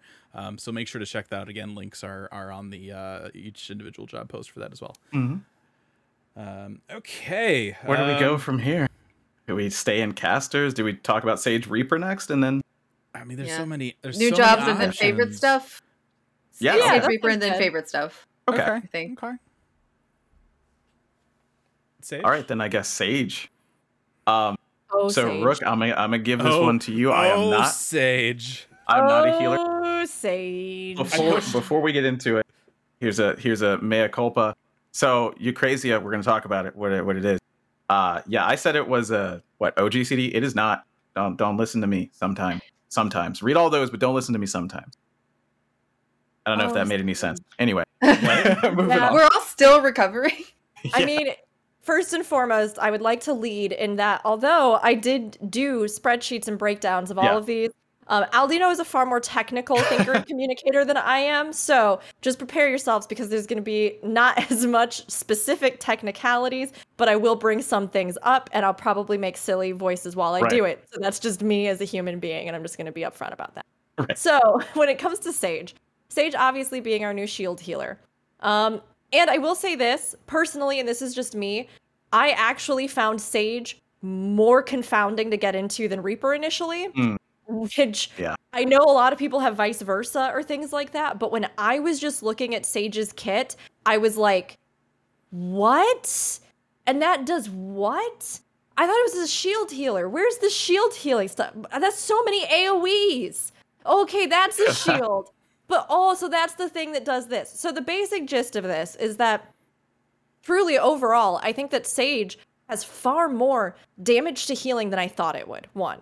A lot more of the abilities, and you'll see all of it, although it's a sort of single target thing you apply to somebody or yourself. That particular ability, which is... let me find Cardia? it. Cardia, which applies the effect Cardion to the target, is the marker that essentially, when you do certain attacks, and there's far more of them than I thought there would be, a lot of your kit actually triggers this. Either single target attacks that you do or AoE attacks that you do. They will then trigger heals on that target. So with that, this actually like stacks on top of a lot of the others healing in Sage's kit. And Aldino, remind me, you can move that around on people pretty freely, right? Yeah. If I remember correctly, I'd have to check for the cooldown because I didn't mess around with it nearly as much. But I'm pretty sure you can pop it around on other people. The recast is like 5 seconds. Yeah, it's 5 seconds exactly. Yeah. So it's really not that bad, and you can move it around to people that you might need it on. And again, I think a lot of people were thinking it might end up functioning as something like a you damage more, you heal more proportionally. It's not that. It is instead that these certain attacks that you have in your kit will do a like base potency heal when you attack using that attack. So the idea just being that essentially you're going to be able to get pretty good DPS uptime on Sage and still be healing someone or something and able to move that around fairly freely. On top of that, a couple of the things that I thought were the most interesting about Sage. One, they do just have way more AoE heals than I thought they would, being a pure healer. I was genuinely surprised about this. There's just a lot of stuff that just heals and has additional healing effects, which is kind of interesting. But one in particular, let me find it. Haima. Haima is an ability that I think is one of the more interesting ones in its kit that is also one of the more confusing ones in its kit. So this is like we were talking about with Summoner, right? A thing that triggers a thing. Additional healing if it falls beneath a threshold, so and so, right? So Haima is an ability that creates a barrier around self or target party member. And there is also an AoE version of this. So you have a single target version and then an AoE version. But it essentially creates a barrier that will absorb damage equivalent to a heal of 150 potency. So you are essentially, right, like they get hit and it's going to absorb that. So it's as if you just instantaneously perfectly lined up that sweet heal so that their health doesn't like plummet. But it has this additional effect of granting 5 stacks of Hymatinon. And a lot of Sage is language like this. Applies this thing, this effect, this stack, this thing. So you have to kind of go through your tooltips and look for the abilities that say, like, uses this, or when this is active, if you're trying to break this down for yourself when you start playing. So the additional effect of Haima is that it'll grant 5 stacks of Hymatinon that last for 30 seconds. And when that first, you have that first absorb on your damage that will do that heal, essentially, it's as if every time you turn it over with those stacks, you are getting a new shield applied. So you have 5 stacks, 1 gets consumed, new shield is applied. 1 is consumed, new shield is applied. So this like barrier will just turn over until all the stacks are absorbed or that 30-second duration runs out. And when that duration expires, you'll get a healing effect that will apply based off of how many stacks didn't get consumed. So how many stacks were still just on you at the time. And it will heal proportionally to how many stacks were on yourself or all the party members if you do the AoE version of this. So all of this to say, there's a lot of little things like that. Then there are also these interesting sort of interactions. The ability that Alduino was talking about, Eucrasia. Eucrasia does this thing where you use Eucrasia, and then Eucrasia gives you access to these different, like, more advanced versions of abilities in your kit. So Prognosis becomes Eucrasian Prognosis. Dosis becomes Eucrasian Dosis. And those give you, like, additional boosts to what you would already be doing, but you have to make sure that you hit them. You have to hit Eucrasia first to get those upgraded versions. And then when you are using that stuff, there is another ability, again, like it just has a lot of little interplays, right? So Pepsis, aka Pepsi, then is one of those things where, I think it is this one, right? Yes, so you have to, if you've applied the shields and the effects, Eucrasian Diagnosis and Eucrasian Prognosis, so those upgraded versions after using Eucrasia, then Pepsis will have an additional effect that will heal the target based off of what's on them. But nothing will happen if you don't have the Eucrasian versions of those abilities on the target. So all of this to say, Sage has a lot of very interesting little complexities and abilities that interplay off of abilities. And some of its abilities also bring new types of things in, like these ideas of consumable stacks of certain buffs that will then turn over while they are active on people. And it also has an ability that is exactly Adloquia. It's just Adloquia with a different name. To say that, I think it looks really strong. It's incredibly fun to play. The Capstone ability is really neat and it just multitasks beyond all belief. It heals everybody that's caught in the ray, it damages everybody that's caught in the ray, and then anybody else that also has that marker, the Haima, that does the damage to healing will also be healed by it being used. When you look at this compared to Scholar, I sad inside. To me, it was the job mechanic, like the bar, like the Adder's Gall and the Adder's Sting, right? Adder's Gall are the little ovals at the top of the gauge. You get one every 20 seconds. Got that wrong. Gonna fix it. No, I'm not gonna just say everything that I got wrong. I am. But each one of those you use, there are abilities like Fizzes, right? Which is like Indomitability. And it, or well, no, Fizzes is not one that uses, but there's a Lustrate analog. I can't remember the name of it. I need to find ones that use these. But there's a Lustrate analog, an Indomitability analog, a Sacred Soil analog. Like, what? Why you taking that away? You're not taking it away. You just have to emulate it. But it was kind of funny to me that there were so many that had very similar effects that use, specifically the ones that use that gauge. Yes. And my guess is that it's because, again, they're trying to create a coherent language of what it means to be a, I guess, pure healer versus pure shielder. So there's likely various foundational effects, just like between White Mage and Astrologian, that carry over the same kind of things, right? Yeah. But it felt particularly rough to me. And this isn't to say that Scholar, again, I don't want anybody to panic. I don't want anybody to be upset or anything like that. It just felt very strange to me that this particular healer does so much, also seems to have incredibly strong AoE heals, also does all these other shielding effects that Scholar does that are almost exact or very similar, also does. It just feels like there's a lot, and it's going to be super ridiculously fun to play, right? But it introduced, I think, far more interesting concepts for a shield healer than we really didn't see much or anything added really or overhauled that much for Scholar. So it's like, I think Sage is going to be fantastic. And once you kind of figure out how it all works, and like you were saying, the gauge, and you realize how each bit kind of affects it, it's cool. It's a really cool, exciting, interesting concept. To be completely honest, I want them to straight up steal Adder's Sting, that the kind of diamonds at the bottom of the gauge, and put it on Scholar as well, because that only happens. You only get one of those if your Adloquium alike is broken. That's the only time you get it. I was hunting. I'm like, when do you get this? This is the only time, and it gives you a big AoE damage spell. The X laser that we saw in the ability trailer. And I'm like, man, that's so cool. And it would add that kind of prognostication, that like future planning sort of healing to, oh, you know what? I know this is going to break, and that's what's going to give me my damage for this ad phase, if there were ad phases in Savage anymore. You know what I mean? That sort of thing. So it's really cool. I really like the ideas that they have. Yeah, as somebody that is not a healer, I play briefly on Sage just to try it out.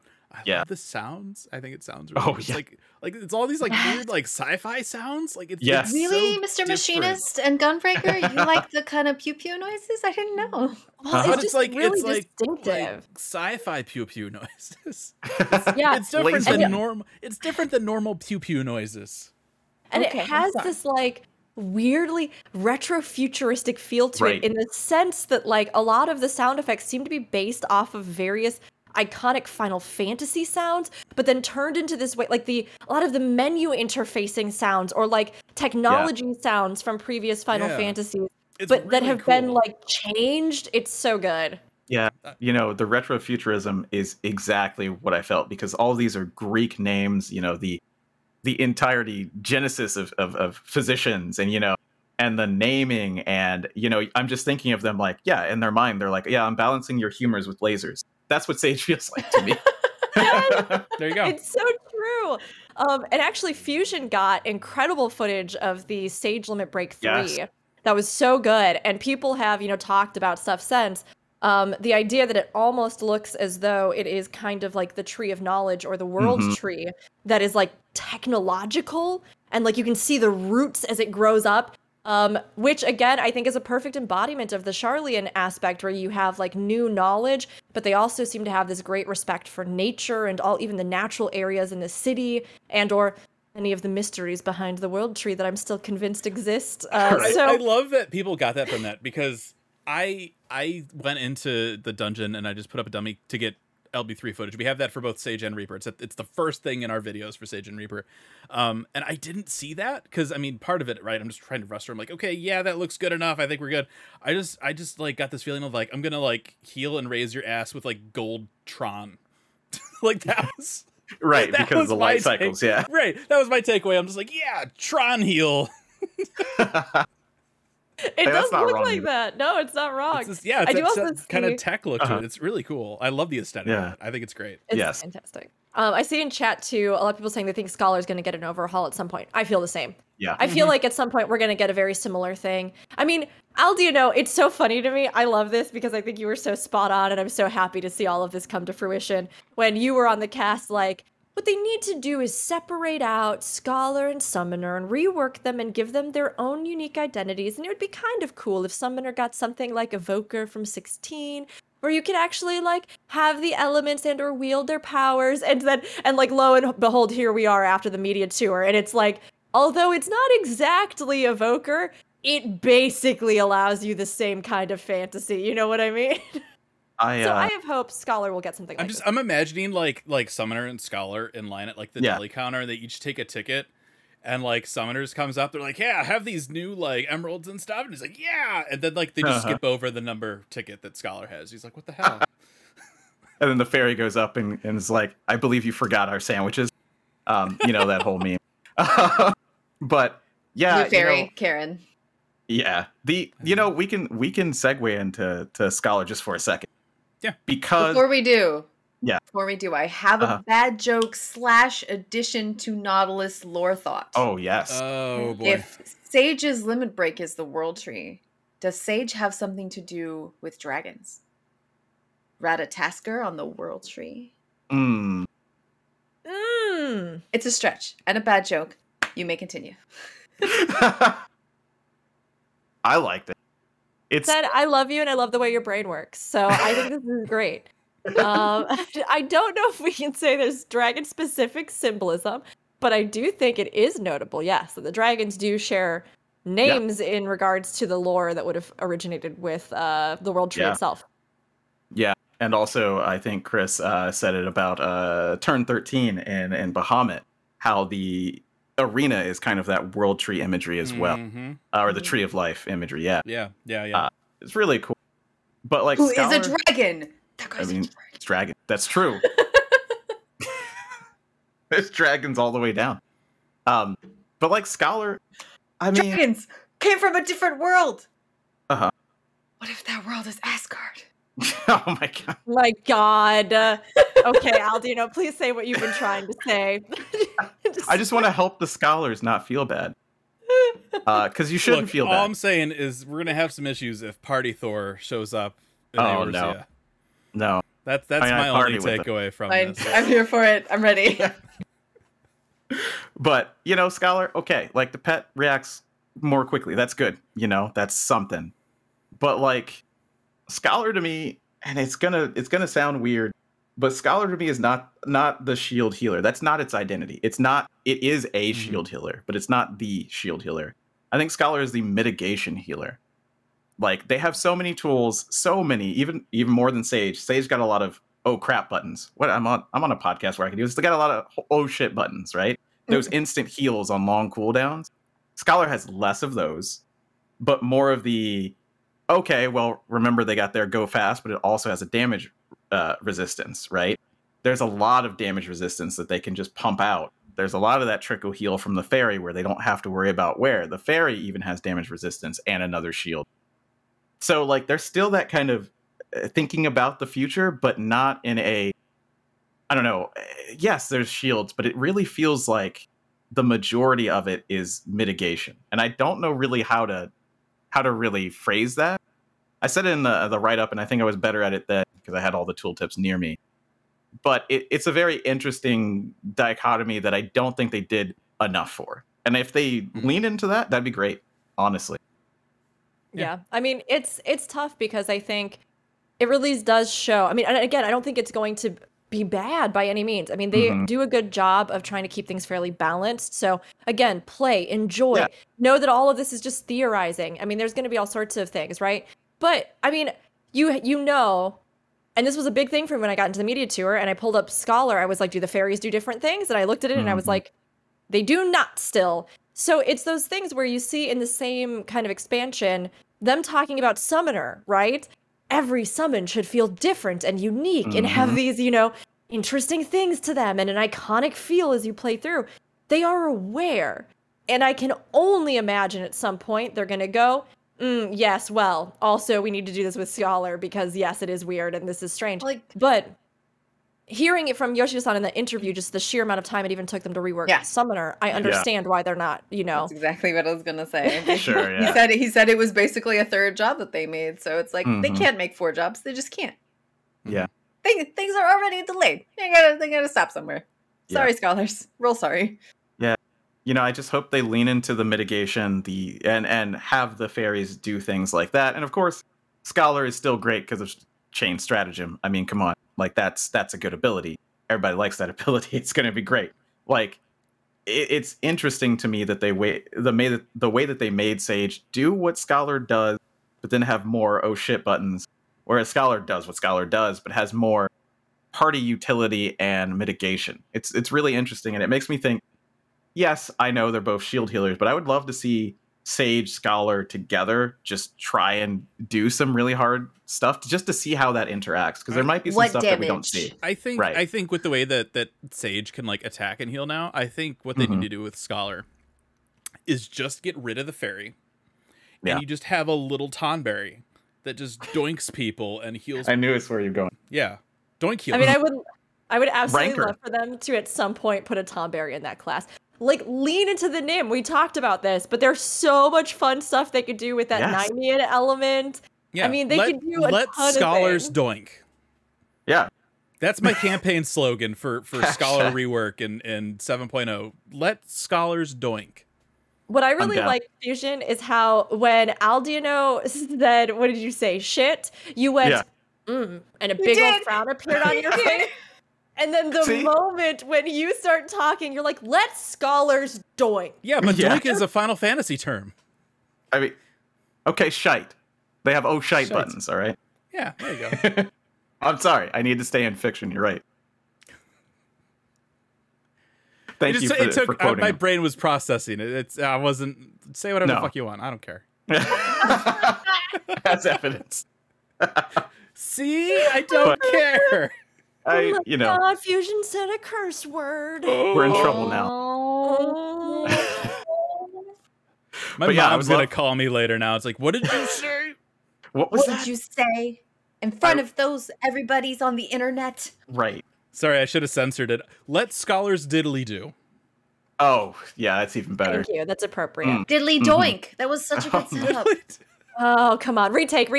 Take 2. Come on. Let Scholars diddly doink. Oh man, we're still going. I just realized. I just looked at the time and I'm like, yep, we just talked about 2 jobs. Well, so full disclosure. That is why I said about every single Summoner job. Reaper Sage favorites. And we love you all. That's a lot of stuff to talk about. That's why we will take questions if they come, but we have a short list of jobs that we'll talk about. So I guess that goes to Reaper. Reaper is so interesting and just completely not discernible until you actually like get in there and look at the tooltips and really think about it. It's funny because we laughed at Rook's description of playing Summoner, where it's like you push the button and things light up. It's not unsimilar to how Reaper I felt works. It's you got your 2 gauges that you're working on. You kind of have to do this back and forth a little bit to get things built up, and then you can channel the avatar, and then you get access to some other stuff. The one thing, and before I forget to, I was trying to like glance at this at the write up as we were talking about Summoner. I'm like, okay, I need to try and make sense of this and to explain. Oh, yeah. I still can't. But one of the things that I remembered was the oh shoot, what was it? The Soul Sow ability. Oh yeah, Soul yeah. Sow, yeah. So Soul Sow, which uses Harvest Moon. So this was something I just kind of stumbled on, which honestly, like once I realized what it was and how it works, is awesome, and I can't wait to use this as Reaper. I'm definitely going to be playing Reaper. So you get this ability called Soul Sow. So when fighting, it's a cast. I forget the timing on it, but it's a decently. It's a long cast. It's a long cast, but then once it's done, you can do Harvest Moon, which it doesn't just like harvest all your vegetables or anything like that. It's a big AOE, which is really cool, right? Big bada boom, yeah. But if you're out of battle, Soul Sow is an instant cast, which means this gives you a button to push between poles, and I love that. I think that is so good. It's like Ninja and Hide, right? To regenerate your Moodra stacks. It's one of those in between poles kind of fun thing. It's great because you can just push this and then you just come in and you're like, Harvest Moon, farming games die. Like it's great. Exactly. Yeah, Reaper has a lot of really fascinating interplay. And when you look at it and you look at the tooltips, you're just going to be like, what? I don't get it. What? So, there's a lot there because of you have certain attacks, but then you have some attacks that use your avatar, but they're not the attacks that like are you with the avatar. Like there's a lot going on. And so when I talked about running the dungeon earlier, right? I'm like, I'll do it on Reaper. I feel like I kind of understand it. I relatively understood pushing one button made this button light up, which then made this button light up, which then made me go, and then damage happened. So it's I really enjoy is the 2 gauges. Like some stuff gives you the soul gauge, which is the red one, the top one, and then you use an ability and then you get a stack of a buff, and I'm like, what? There's a what? There are 4 different phases. But that gives you a stack of soul reaping. Reaving, sorry. And Soul Reaver is a great game. Just saying. But anyway, you can use that on, and this is where I had to say this, because Koji, you madman, right? Okay. The abilities that use this buff are Gallows, Gibbet, which I it's weird, it's Gibbet or Gibbet, it's Old English, who cares? It's Gibbet. And Guillotine. They're all G's. And when I looked at the 3 of them with the same blue background and all G's, I was like, someone did that on purpose, and they're really proud of it. And I bet it was Koji. And you know what? I'm proud of you too. Just because I was like, those are the 3 that I have to think about for soul reaving. It's really, really easy. Well, that's a great point, though, because they did, I think, visually, really, even with the icons and things, try to help you. Not only how they light up, but, right, like, the thing is that you essentially have these 3 facets that you're really looking at and that will be affected.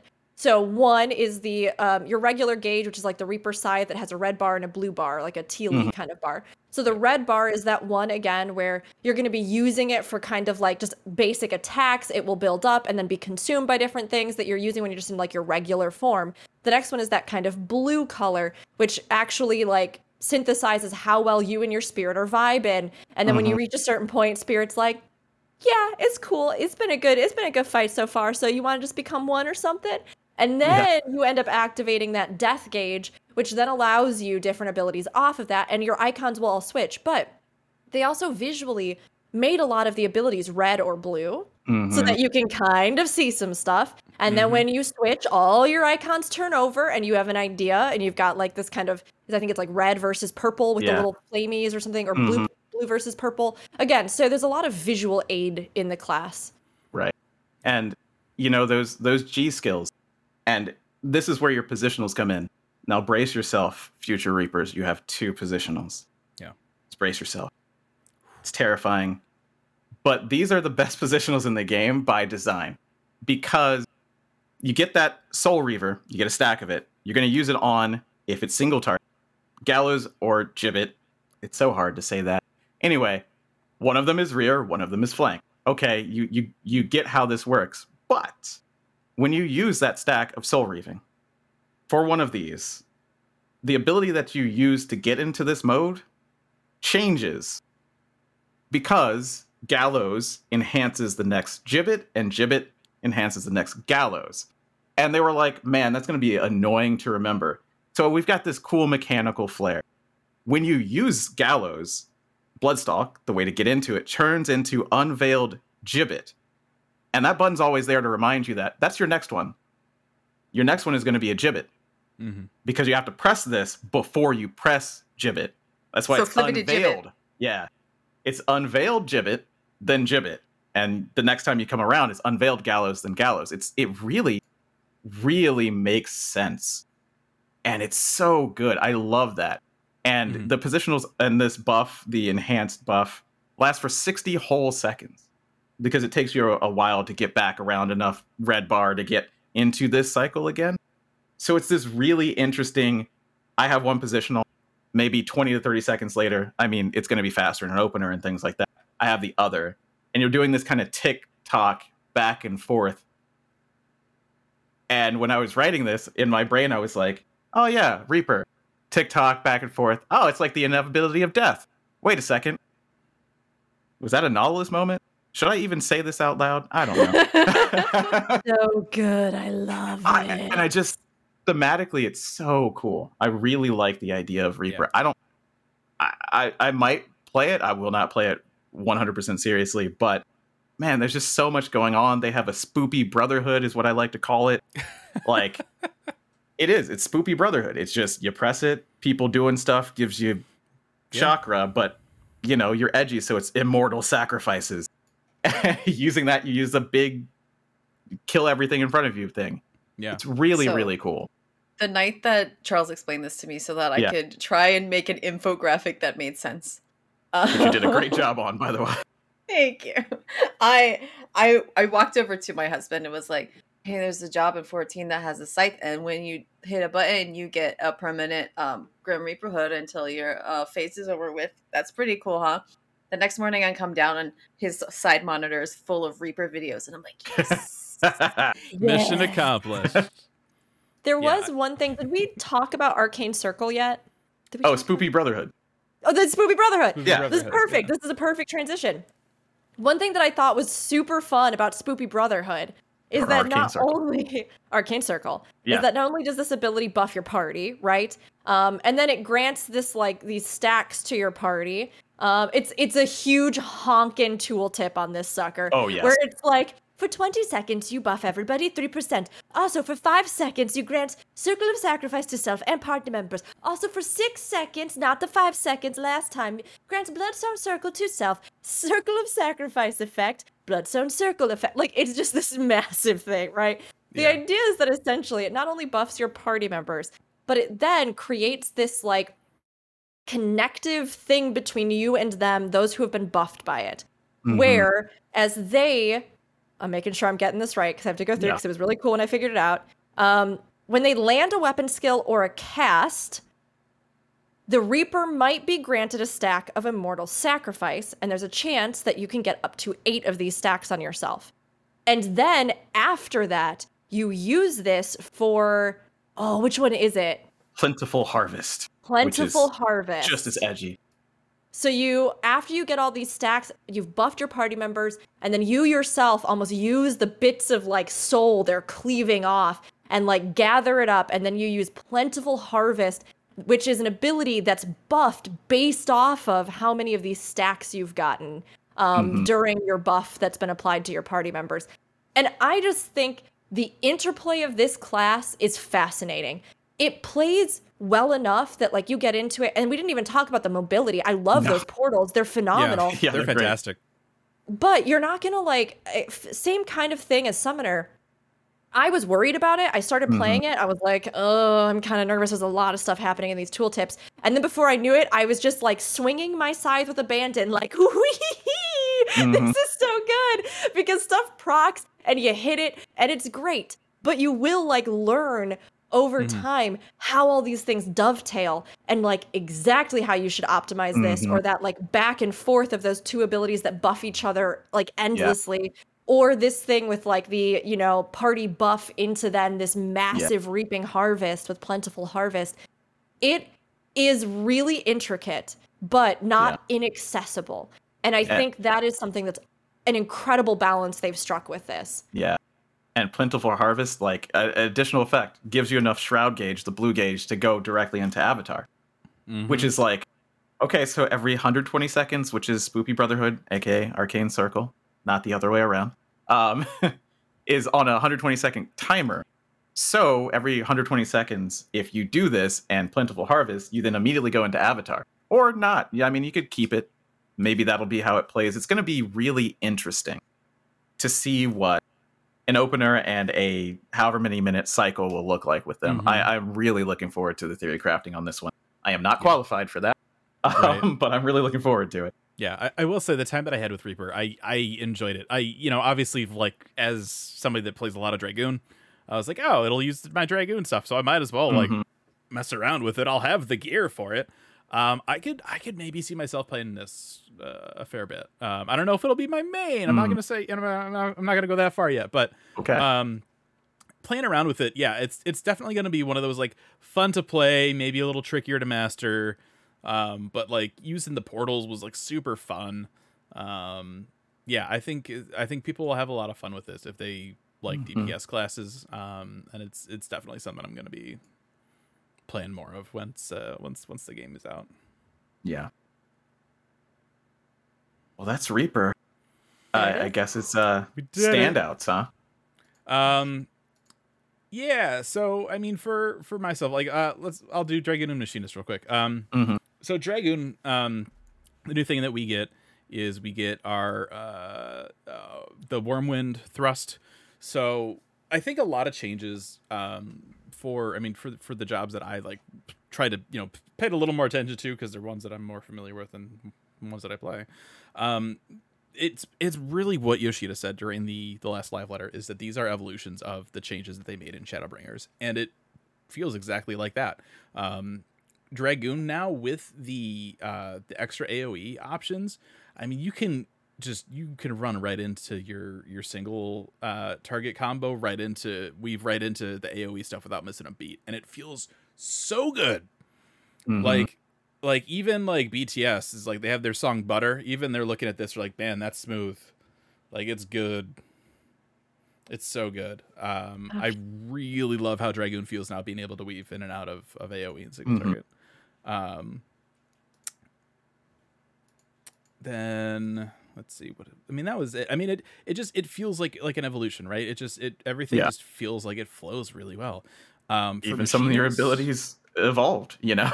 Some of them literally evolved. I mean, getting rid of Blood of the Dragon and turning it into a trait, like that's great. Having we get charges for Life Surge now, like it feels really good. Same thing with like Machinist now, like we get charges for Reassemble, which is great. And having Chainsaw give you battery, like you can pop your air anchor and your chainsaw now, just do one combo and you got robot. Like that's it. Like you don't have to sit there and do two combos, do your air anchor. It's you get a quicker robot.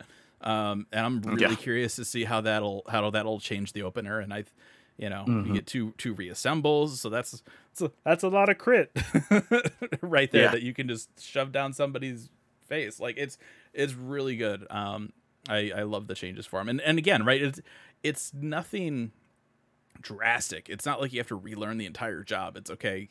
It just the changes just flow. Like they did a really good job with these two. Yeah.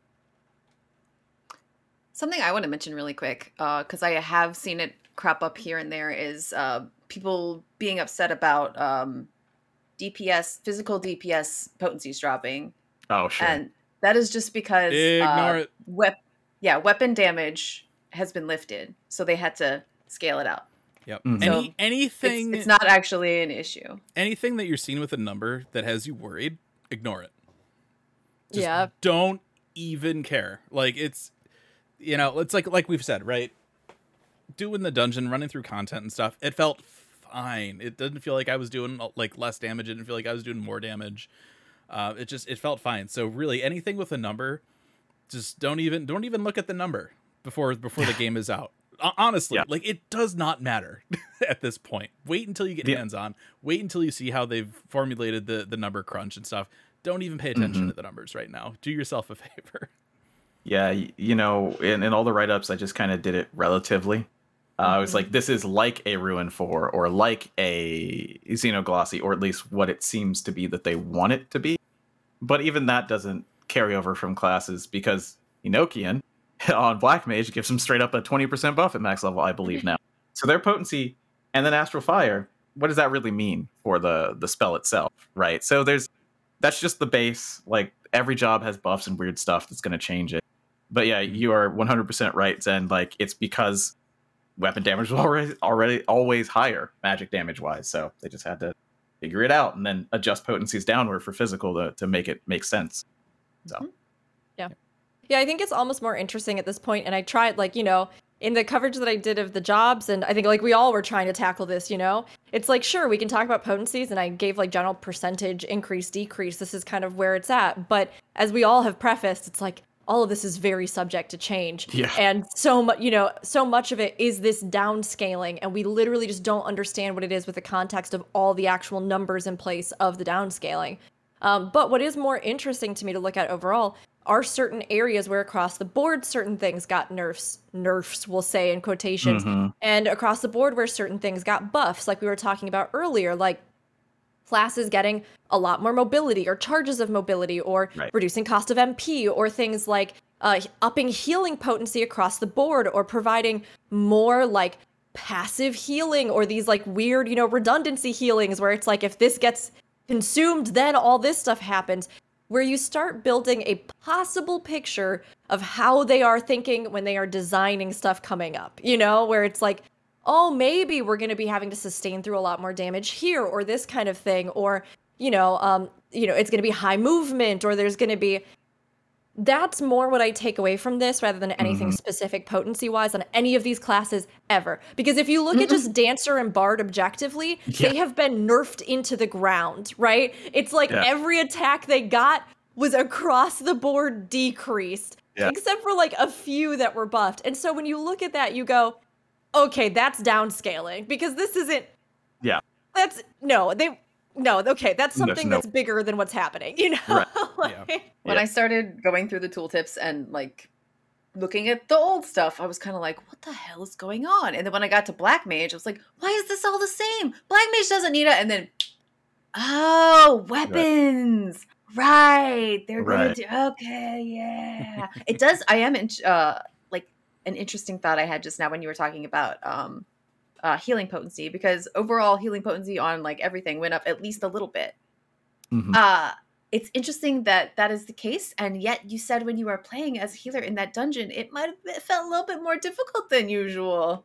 I mean, exactly. It was kind of interesting. They are weighting it heavier, and of course, this is a single piece of content, right? So it's not as though, again, we can really make any sweeping edicts, but just looking at this culmination of little leads, it kind of feels like, oh, hey, maybe this is something that they're doing, right? Especially with them separating these two categories of healers, but then also not like really severely restricting, you know, Astrologian still has Neutral Sect, which literally does the same thing as Neutral Sect now. White Mage got new damage reduction shieldy kind of things. It's one of these things where the fact that they didn't have all those removed, and then shield healers didn't have their heals removed, and everybody kind of has some kind of buff thing, helper, damage reducer, it makes me go overall, they're going to be doing more in regards to this. Like, we might see more damage that requires active participation from everyone, and tanks using cooldowns in interesting ways, and everything to try and sustain it, and the heals, right? Pull your eyes out of tunnel vision DPS. It's time to hit your mitigation. I don't want to. Can I talk about Esprit? Can I just talk about Esprit real quick? Yeah, definitely. All right. Okay. So I've complained about this before, and anybody who's ever done anything with me on Dancer knows that I complain about it all the time. Right now, improvisation, when you use this and everybody's in your little circle of improv, you get, I think, 3 from yourself, 3 is free from yourself, and 1 from everybody else. So a total of 10 per tick. If anybody steps outside of the circle, you end up with an odd number. And it hurts. It hurts. I don't like it. You could deal with it. I've seen a lot of people be like, I just let it cap out so that the number's round again. And I'm like, I can't do that. I have to use all the spree. I can't waste any spree. I have to look at this terrible round number. However, now improvisation does not do that anymore. It does something else entirely. Yeah. Which it's a pretty cool thing. For every like little shoobity you do. We have you such get a great stack. names for things today. I just We do. Yeah. You get a stack of Rising Rhythm. And depending on how many stacks of Rising Rhythm you get, you do a healing percentage. I think 4 stacks is the most you can get. And you do 10% of everyone's maximum HP back to them. I guess when you're... As a shield, yeah. Yes, As a field, you use yeah. improvise finish off of improvisation. Mhm. That's pretty cool, right? That's Yeah. pretty sweet. The coolest part about this is if there's not really a good place to use this, but it's up, you can still use it, get 0 stacks, and it still gives you 5%. Yeah. So you just tap the other thing, you're done. You go back to your thing, but it was still useful. I think that's really cool. I really And- love that. Yes, the other big thing about Esprit is they've just kind of changed the way it worked entirely, right? It's no longer like, you kind of might sort of maybe get this when somebody else does a super cool crit thing over here. Yeah, maybe. No, it just happens every time. Charles, do you recall? What was that? Which part? Every time you get a spree. Yeah. Okay. So, yeah, now it will accumulate when they cast a weapon skill or a spell. Yeah. Yes. Every time Every you time. get something. Yep. Just bam. Bam. So It's you don't just have any amazing. of the extra, you don't have like any of the extra critty type things to get anymore, but just the fact that it's filling up is, I'm Mhm. like, how much am I gonna have? I haven't sat here and tried to figure it out, but Yeah. I'm like, this sounds really good, and also I don't have to complain at people to stand still and be near me anymore. Oh, it's in the At write-up. inopportune times. Yes. Oh, that's yes, in the write-up that's right. because we're in the same Yeah. static, and I hear why didn't people stay close to me? I'm a caster, so I don't move. But I'm like, it's not me. I don't know. But yeah, I think I said improvisation, also known as why. Why didn't you stay close to me? Now it's uneven, has been adjusted. So that's what I said. I think. It hurts so bad. What I was hoping for was that they would maybe make the circle just a little bit bigger, because Mhm. I don't want to inconvenience everybody else, but I want to try and use all of my abilities to the best of my ability. Yeah. But this is better. This is way better. Thank you, Yoshi P. Hallelujah. I'm really interested to see how Tilana, the new Mhm. ability, is gonna work. It basically does the same thing, like it re-ups standard step, does that same thing. Mhm. I believe the potency is different. Yeah, it does a lot less damage. Oh, yeah. Okay, so it's the same potency as if you'd done 0 steps right on standard finish. Yeah. Yeah. So it does a lot less damage, but it's like, and it also does a buff, which is cool. I like buffs. Buffs are great. Mhm. The times on these things are massive. That Yeah. buff lasts for 60 seconds. So I know sometimes I hear some people, not calling anybody out, they're sad because if they don't have dance partner, they don't get buffs all the time. But It's me. Looks like- Zen. The optimized way to play in the static is if you buff me, the white mage, and then All the I get time. dance partner, and then I am the major DPS giver in our party. Glare Mage. It's a thing. Yeah. yeah, yeah, It's yeah. a legitimate But strategy. this lasts 60 seconds. So theoretically, if I don't screw up, it's going to be on people all of the time. Yeah. So that's cool. That's Yeah. nice. Mhm. And there's like the thing that activates it, because you have to have something up to use it. Technical finish. Yes, What? it lasts 30 seconds. My question here is that 30 seconds starting when I hit the button the first time or when I finish it? Actually, I guess looking at it would tell me. I think it's a, if I'm It remembering, would be finish. It's so finish. technical finish. So that's when you Mhm. finish. Mhm. So it's after you. Yeah. Okay. So, but you're And still then like. a period of time where both of the buffs, like the buff from your technical dance and the buff, like the additional one from your standard finish, Mhm. Mhm. are stacked over each other. So you have both of them simultaneously before the shorter one falls off and the Right. longer one continues. But yes, And I'm just looking at these long timers going, are these things gonna be right after one another? Because it looks like dances will be like standard, technical, standard, Tilana to try and smash everything in. Or, that's just me making stuff up. I haven't looked super into it, but I'm Right. kind of hoping, not even hoping, I'm just wondering how it's gonna work. To me, it Mhm. looks like you do your standard, then you do your technical, and at the end, you basically just get a free standard that lasts for a while until your next standard. So it almost looks like standard won't fall off because standard did it ever before? It's like recast 30 seconds. No, Like, it so I'm not doesn't. sure. But Yeah. you wanna use it as soon as it's up for Yeah. that damage. So like the way that things are right now, I'll read this. Mhm. It's not just the standard stuff buff. No, it does something else. But Mhm. you don't want to use Talana in place of standard step ever. That's Yeah, not it's good. not as much damage. But you It's not can't a because, thing. yeah. Yeah. Yeah. So it's like it looks like they would both come up at the same time, and you'd have to pick or do one before the other. So I'm hoping that the time on that buff you get from technical finish, is Mhm. long enough that you can fit I'm sure it fits in there well. I haven't looked at it Yeah. enough to be able to tell. I'm sure that there are already people who figured this out, but Mhm. Yeah, it is a weird one. As I'm looking at it, I'm like, I don't do dancer. Like, dancer was the hardest one for me, especially Look, because guys, there's 19 freaking jobs yeah, that we've I been think looking at. There's a lot. there's of one bit information. that's like Fan Dance 3 or something. One of the fan dances has the wrong name for the buff, and it sent me into a spiral. I was like, yeah. where does this come from? Everything else says fourfold. This says flourishing fan dance. Where does that come from? I don't see it anymore. And then I look at the old stuff, and that's what it used to be called. And I'm like, oh, they just Mhm. missed one. Oh, okay. Well, I spent 10 minutes trying to figure this out. That's fine. Content in development subject to typos. Exactly. So, everything we say is subject to change and blah, blah, blah. Yes. But Probably yeah, I guess- will. Yeah.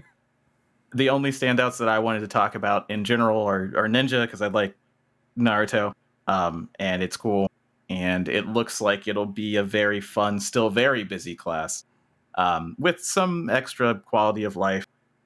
I mean, Paladin looks like, wow, how much healing do you need? All of it. Why not? And it's know. great. It's I great. love it. I love that they leaned even harder into it being like the defensive tank, but also that Mhm. magical and like physical combatant component of Yeah. it.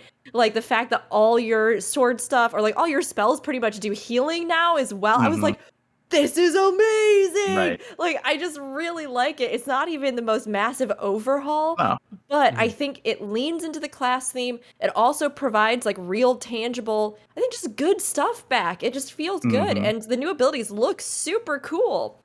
Yeah. I don't like to talk about meta in general because it doesn't matter. You can clear anything with anything. Yeah, probably in week 1, but definitely after week 1, right? It's fine. You'll have gear, at least some of it. But yeah, Paladin was immortal on their own, but they were de-incentivized to be the main tank. Just because they didn't have the self-healing of a warrior or, the Blackest Night of a Dark Knight. So it's interesting because Paladin and Gunbreaker in the most meta sense were the off tanks that did more damage, right? Mhm. But with Paladin getting that self-sustain, I don't know. That's an interesting question. But it's very cool. And then the last thing that I absolutely had to talk about is my favorite new ability in Endwalker, which is Macrocosmos on Astrology. Oh my! I was gonna say we have to talk about Astro. Oh, it's so good. I perfect. thought you might. I thought you might because you can segue into the rest of Astro if you'd like, because I'm done after this. But Macrocosmos, oh my goodness!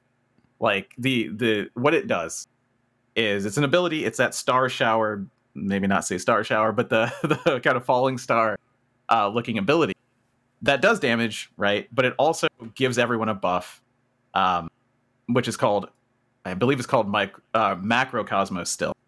But then the button changes into Microcosmos, which will never be confusing. No, not even a little bit. But then I believe I have to find it. But when you press the button, it will give back. So this buff lasts for like maybe 30 seconds. People are taking damage, and when you press the button, it'll give back 50% of whatever damage they took in that time period, which is so interesting and cool, and a completely new type of heal that we've never seen before. So cool. Walking Dead, like, who cares about that now? Yeah, I mean, you still do. There's a lot of really weird, like, kind of heal abilities in Endwalker. It's, you know, there's the stuff where it's like, okay, you get hit, but it heals you a little bit, then you get hit and it stays on you and you get healed. Like, there's some really interesting things. Right. I'm really curious when they develop these abilities, what their use case was. Like, you know, if they're developing this monster, like, you know, a fight, and they're like, yeah, and then we're gonna have it do this, and like, we need ability that can help with that, so we're gonna make this. Or like, I'm really curious, you know, how it all kind of came together. But yeah, and you know, everybody else heals more than I do. I mean, and I probably mean everybody else. So of course, using it, who knows? But this, to me, seems like Tumult, Akmorn, any of those where you're like, okay, we're constantly taking damage. I'll hit this beforehand. Maybe, because there's going to be a big one at the end and then burst it right back up. I don't know if it'll work anytime you get reduced to 1, right? Because I don't know if that's damage or not. But if it does, oh my goodness. Yeah, I mean, it's wildly strong, to be honest. Astrologian, I think, out of everybody, I mean, Sage looks really interesting and comprehensive, and I think it can be played very well. Astrologian, though, I used to main Ast in Stormblood, and that was kind of, for me, I loved that concept of Ast. So I kind of fell out of it in Shadowbringers. I kind of went back to my White Mage roots, and they reworked a lot there that I think really polished that class off, even if it's slightly less complex, just innately, you know? But it feels good to play, and it worked with a lot of the healers I was running in raids, so that was fine. But I have to say, having played Astrologian, and having seen all the new stuff that it does and this shift to pure healer, although I am still I'm a little sad that, again, we lost, I think, the original concept of the flex and the various buffs and the really fun, complex card game you used to play. It was great. It was good enough. Playing the new Ast was good enough that I was like, oh my god, I might switch to Astrologian for the next expansion. And like, I mean, it feels as though, and again, we don't really know until we get into it, but it feels to me right now like it's too strong. Right. It feels to me like they had this moment, and I know you never want to say that, right? But I mean, Ast is already, like, in many situations, it's like top of the whole thing, you know, like, it's very strong in both DPS and healing if you know what to do, and it buffs your party. And they have only built on that. I saw somebody saying, like, oh, I'm sad that they nerfed gravity a bit. And I was like, why? Like, don't be. Oh my gosh. They got 2 new, like, pretty major AoEs in addition to gravity.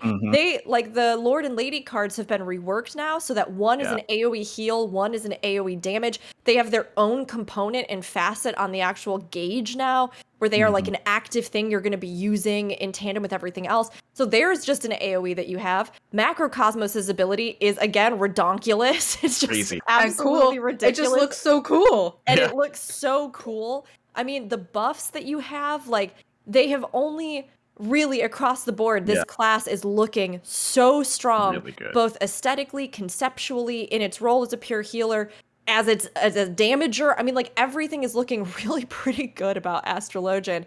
And White Mage, alongside that, felt very good. And I did want to bring up, I think White Mage, again, I'm curious to see, because this is going to be a big question for me when it comes to this, the fact that Astrologian still exists and it does a damage up buff, right?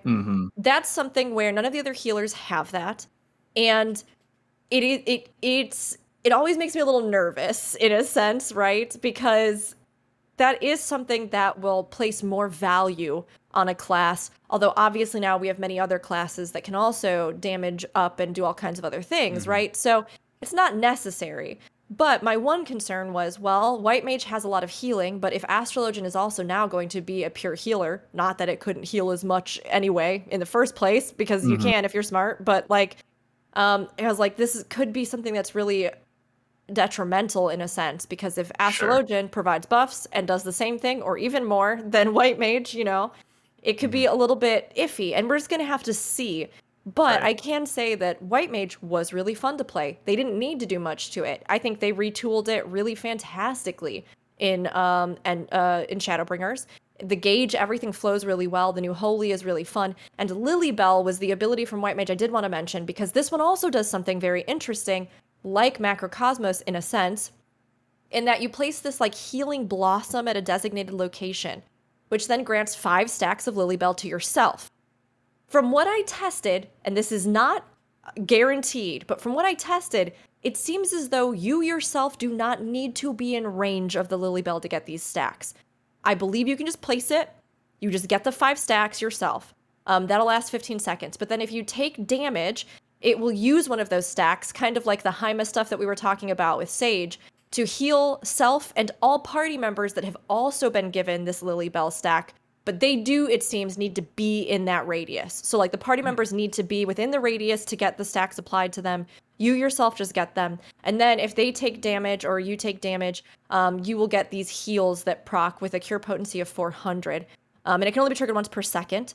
But once it's done, once its time limit has run out and the Lily vanishes, any remaining stacks, so it'll either all be consumed and vanish, or its time will run out, and then any remaining stacks that are still left on there will give you just like automatically another healing effect. Slightly less potency, but you still get a heal at the end of it. So I just think they did some unique and interesting things with the capstone abilities for all of the different healers, except for. But I think all of the other ones. There's some new ideas in there. You know what I mean? There's new ideas of what we expect from what we might get from these. And them playing around with these stacks and this concept of different effects and buffs that are applied to your party that might still technically shield and heal, but will do it in a unique way. I found that really clever, honestly. I really loved running White Mage in the dungeons. Thin Air got some changes that I think balance out. Nobody needs to fuss about. But overall, I really enjoyed running White Mage. I thought they just took a really solid thing and built off of it. But I think Astrologian is going to be the big swinger. Like they're just going to come in and clobber everyone, I think. Right. I don't know for sure. But their kit is strong. And it's got some cool stuff in it. You know, Lilybell, when I looked at it, I was like, so it already is stronger, theoretically, than an Earthly Star. Because if you get hit 5 times, that's 2,000 potency heal. That's a lot, right? In that Tumult, Akmorn type of situation. If you don't get hit, if you do it before you get hit, and maybe you get hit once, 4 stacks is 800 healing potency. And of course, this is relative. That's a little bit higher than a maxed out Earthly Star. So it's kind of this interesting Earthly Star with a different way. I really like Lilybell. And I was going to talk about it, but I knew you were, so. Yes, my Does man. it cost MP? No. I don't think so. I think it's I don't think it. OGCD? Yeah, it's an instant ability with recast time of 3 minutes, under 80 seconds. No MP? No MP that I can see. That's nuts. Yeah. Imagine being at the end of E12S. The second part, your healer dies. They don't have any MP, and the damage is just falling from the sky on your face. But you have Lilybell. Yeah. So it doesn't matter that you have no MP because you don't need it. Right. Oh, it's just so interesting. Yeah. Oh. That sounds good. Any other jobs? Can we talk about Ninja really quick? Just really quick. Sure. Really quick. Get your Naruto. I don't really have. Yeah, I really don't have anything to say about Ninja except that they totally added a Naruto ability, and it's funny. It's just funny. I loved it. Go ahead. Oh, I was gonna ask too. The new ability, very good. Yes, I do love for Ninja. Did any of us try Monk? I did, yeah. I did. I did a bit. I did not do in any dungeon or in the dungeon or anything. I was just kind of in the open world punching around. And Monk, I'm going to be honest, the theory crafting for Monk is literally beyond me, right? It's just, I don't know enough about Monk. I haven't played it because I know if I play it, I'm going to want to play it and not a caster, and that won't work. So, but I think really with perfect balance being the way that it is, that's gonna just inform all of Monk's everything. So just to go over it, yeah, you press perfect balance, you get 3 stacks. Every GCD that you hit, one of your combos, uses a stack, but of course you're formless during that time, so you can press anything you want. So normally you want to do like Dragon Kick and Boot Shines over and over and over again. But if you were to do that, you would get one of the naughties, the sin basically, that Monk has. And let's explain that first. So your gauge is different. You have like 3 bubbles and then 1 bubble on either side of those. The 3 are active during perfect balance, and they show you which form the attack you did was in. So if you hit 3 Oppo Oppo ones, you'll see 3 Oppo Oppo icons. Then it'll change an ability into a different one. So there's 3 different ones that you can do at max level. I'm not going to really get into it, but there's one that is all of the same icons. Then there's one that is all distinct. And then there's the one that really seems like if you messed up, you use because it's any other combination, right? And it does less damage. So it's basically you filled these Mudra almost to get one of the 2 Sen almost, and you need both of them to do your big Masterful Blitz or Phantom Rush. Sorry. So in that, I after it came out, I was talking to someone who really knows Monk, and they were like, it might almost be that you want to do that failure one because it's less restrictive and you won't lose Dragon Kicks and Boot Shines in perfect balance. And I'm like, I don't want to know. I just don't. Just stop. I don't know anything about this, and that seems so counterintuitive to me. But they were like, that seems really interesting. So I'm like, okay, well that's good. I'm gonna have to wait until someone with a better mind for Monk than me looks at that. But it's really interesting, right? The dash is so fluid. Monk has always sort of had that thing where you kind of do like 1, 2, 3, and then you do like 1, 2, 4 or 1, 2, 6, and then you move around, and it depends on what combo you're in, and you watch your dots and you pick the correct one. And I just can't help but wonder at hearing you say this, like sometimes you use this one to get this, but on every 3rd turn you use this one instead because you'll have blah blah blah and blah. And I'm like, that would just be more Monk inside Monk. Ugh. Yeah, right now they did smooth out one of the bumpy bits of Monk in that you don't get formless at the end of perfect balance right now, but you do in Endwalker. So you can do whatever you want when you leave perfect balance. So you can catch up on your twin snakes. Yeah, you can catch up on that. I mean, you can sneak in whatever you need there. It's probably going to be twin snakes. I have no idea. But that's really cool that you could then immediately jump back in at the point of your choosing. It's really nice of them because then that kind of smooths it out. You can figure out what you need. But yeah, Monk, I don't know. I tried.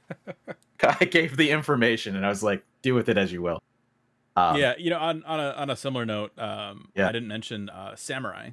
So Samurai is one of those jobs every so often I jump on it. I loved having the extra charges that they added. Makio Shisui got another charge, and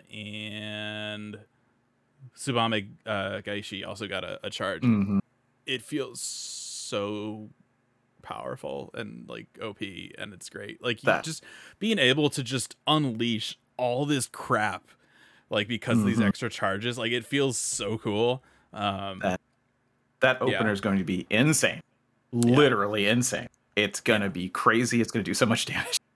Yeah, it was really fun. I didn't spend a lot of time on it, and I know the YouTube video, someone's like, you forgot to push this one button. My bad. But yeah, like it was just like once I started playing with it, there was just like this, this one, like when I went through like a rotation, right? Not perfect rotation, right? But it's just like just hitting all these things and just like repeating like some of the stuff. Like it felt really good. So I think Sam mains are gonna really love the changes with the charges. Anything that got a charge, like an extra charge, like any kind of like a buff or whatever, like it makes it feel so much like cooler. Like it's just like it's like, oh, I can crit 2 things on Machinist now. Heck yeah! Like it's good stuff. Yeah. I really enjoy. I have a complaint. Yeah. Dark Knight. It's a silly complaint. All my complaints are silly. I don't know. The ability that they added to Salt and Earth is really cool. you just hit another button and anything standing in your salted earth takes additional damage. That's cool. Mhm. They get like But peppered. it's called Salt and Darkness. Yeah. Salt and Darkness. A friend of mine suggested to me that maybe it was a reference to like Carthage or something. There was like a quote about blah blah, rain, sky, darkness, and salt. And I was like, I don't. They could have named that ability something like Famine. That would have been way cooler. Salted Earth to Famine. They should have called Sure. it Salt and Pepper. No. Salt and pepper, No. yeah, I like that. No. Salt and Totally. pepper. So yes, but no.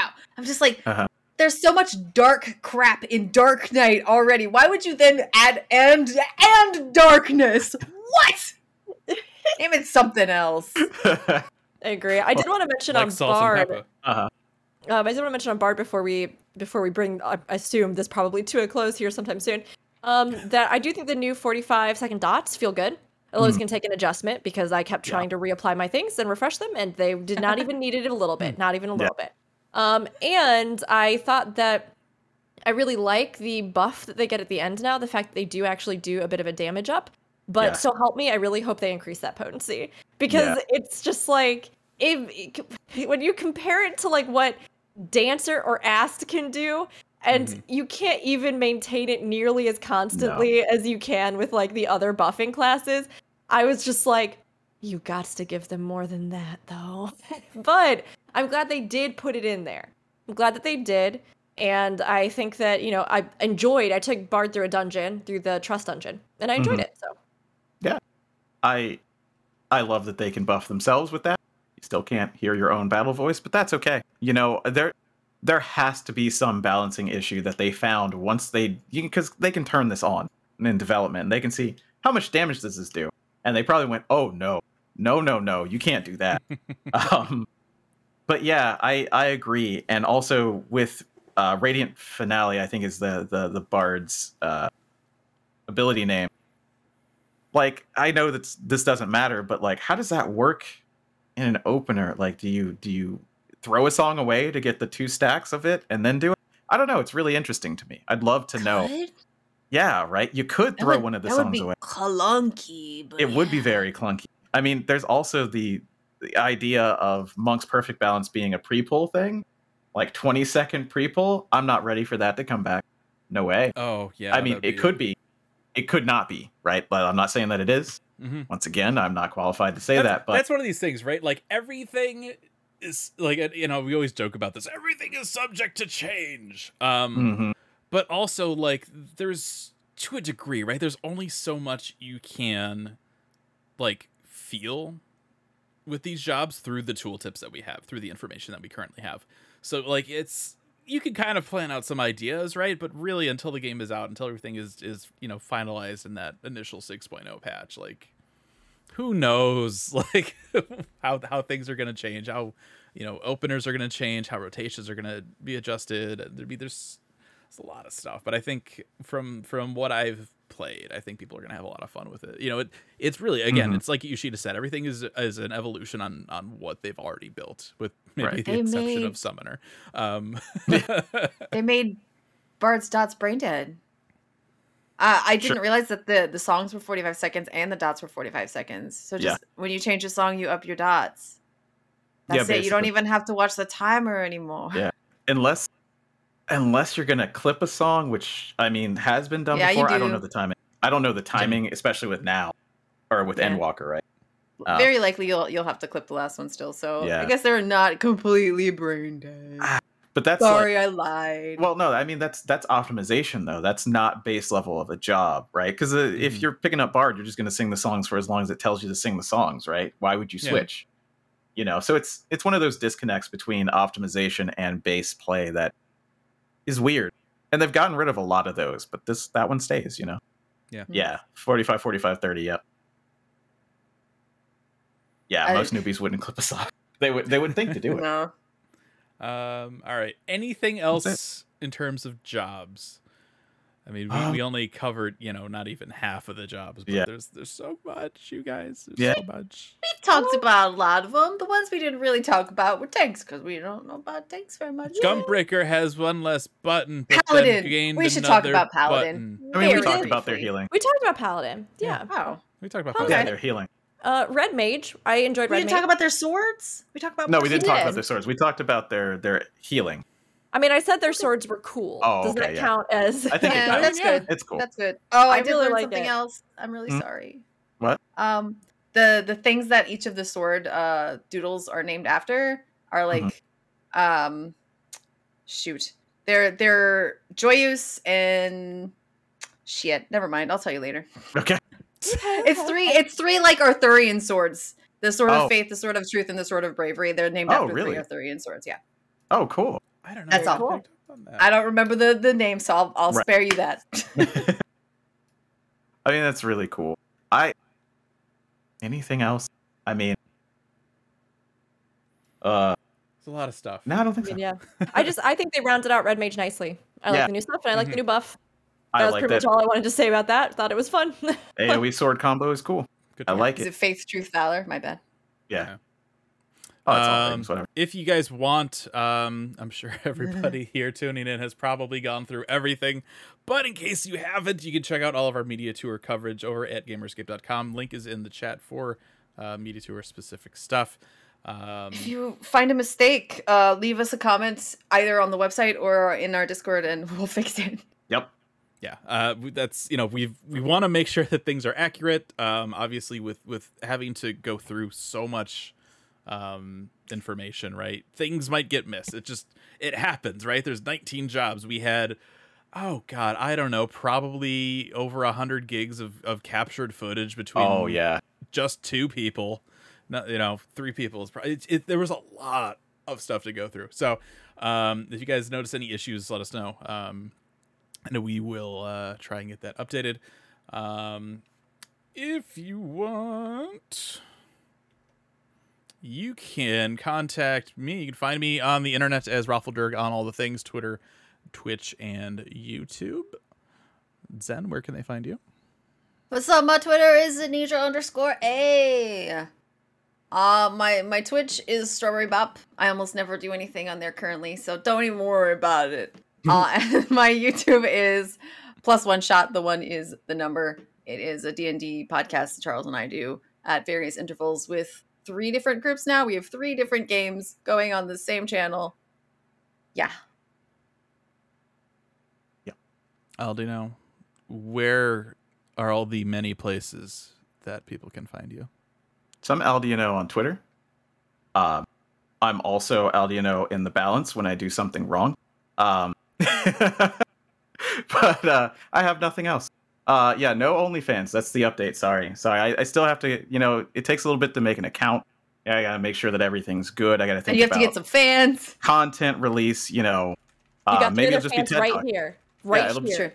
Sure. Is there a market for TED Talks about Final Fantasy 14 over OnlyFans? I don't know. We're gonna find out. We're gonna find out together. But yeah, at Aldiano on Twitter until then.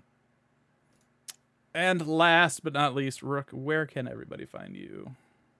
Hello, everybody. You can find me right now at Bird of Chess, everywhere. But very soon that's going to be changing to Rookuri, so Rookuri, and there'll be a lot of posts about that and all that good stuff. But everything will be rebranded and changing. If you're curious, oh my gosh, please check out all the coverage that Gamer Escape did of the media tour. Incredible work, incredible guide, so much information, and so many great resources. If you'd like as well, you can check out the different videos that I mentioned myself for the lore tours that I did of the zones, which really put a lot of work into those. So They're if very you good. Make sure to watch check them that- out. but we did do those lore tours as well as coverage over. They'll even make you cry. Some of those stories are just like, oh. I'm very glad.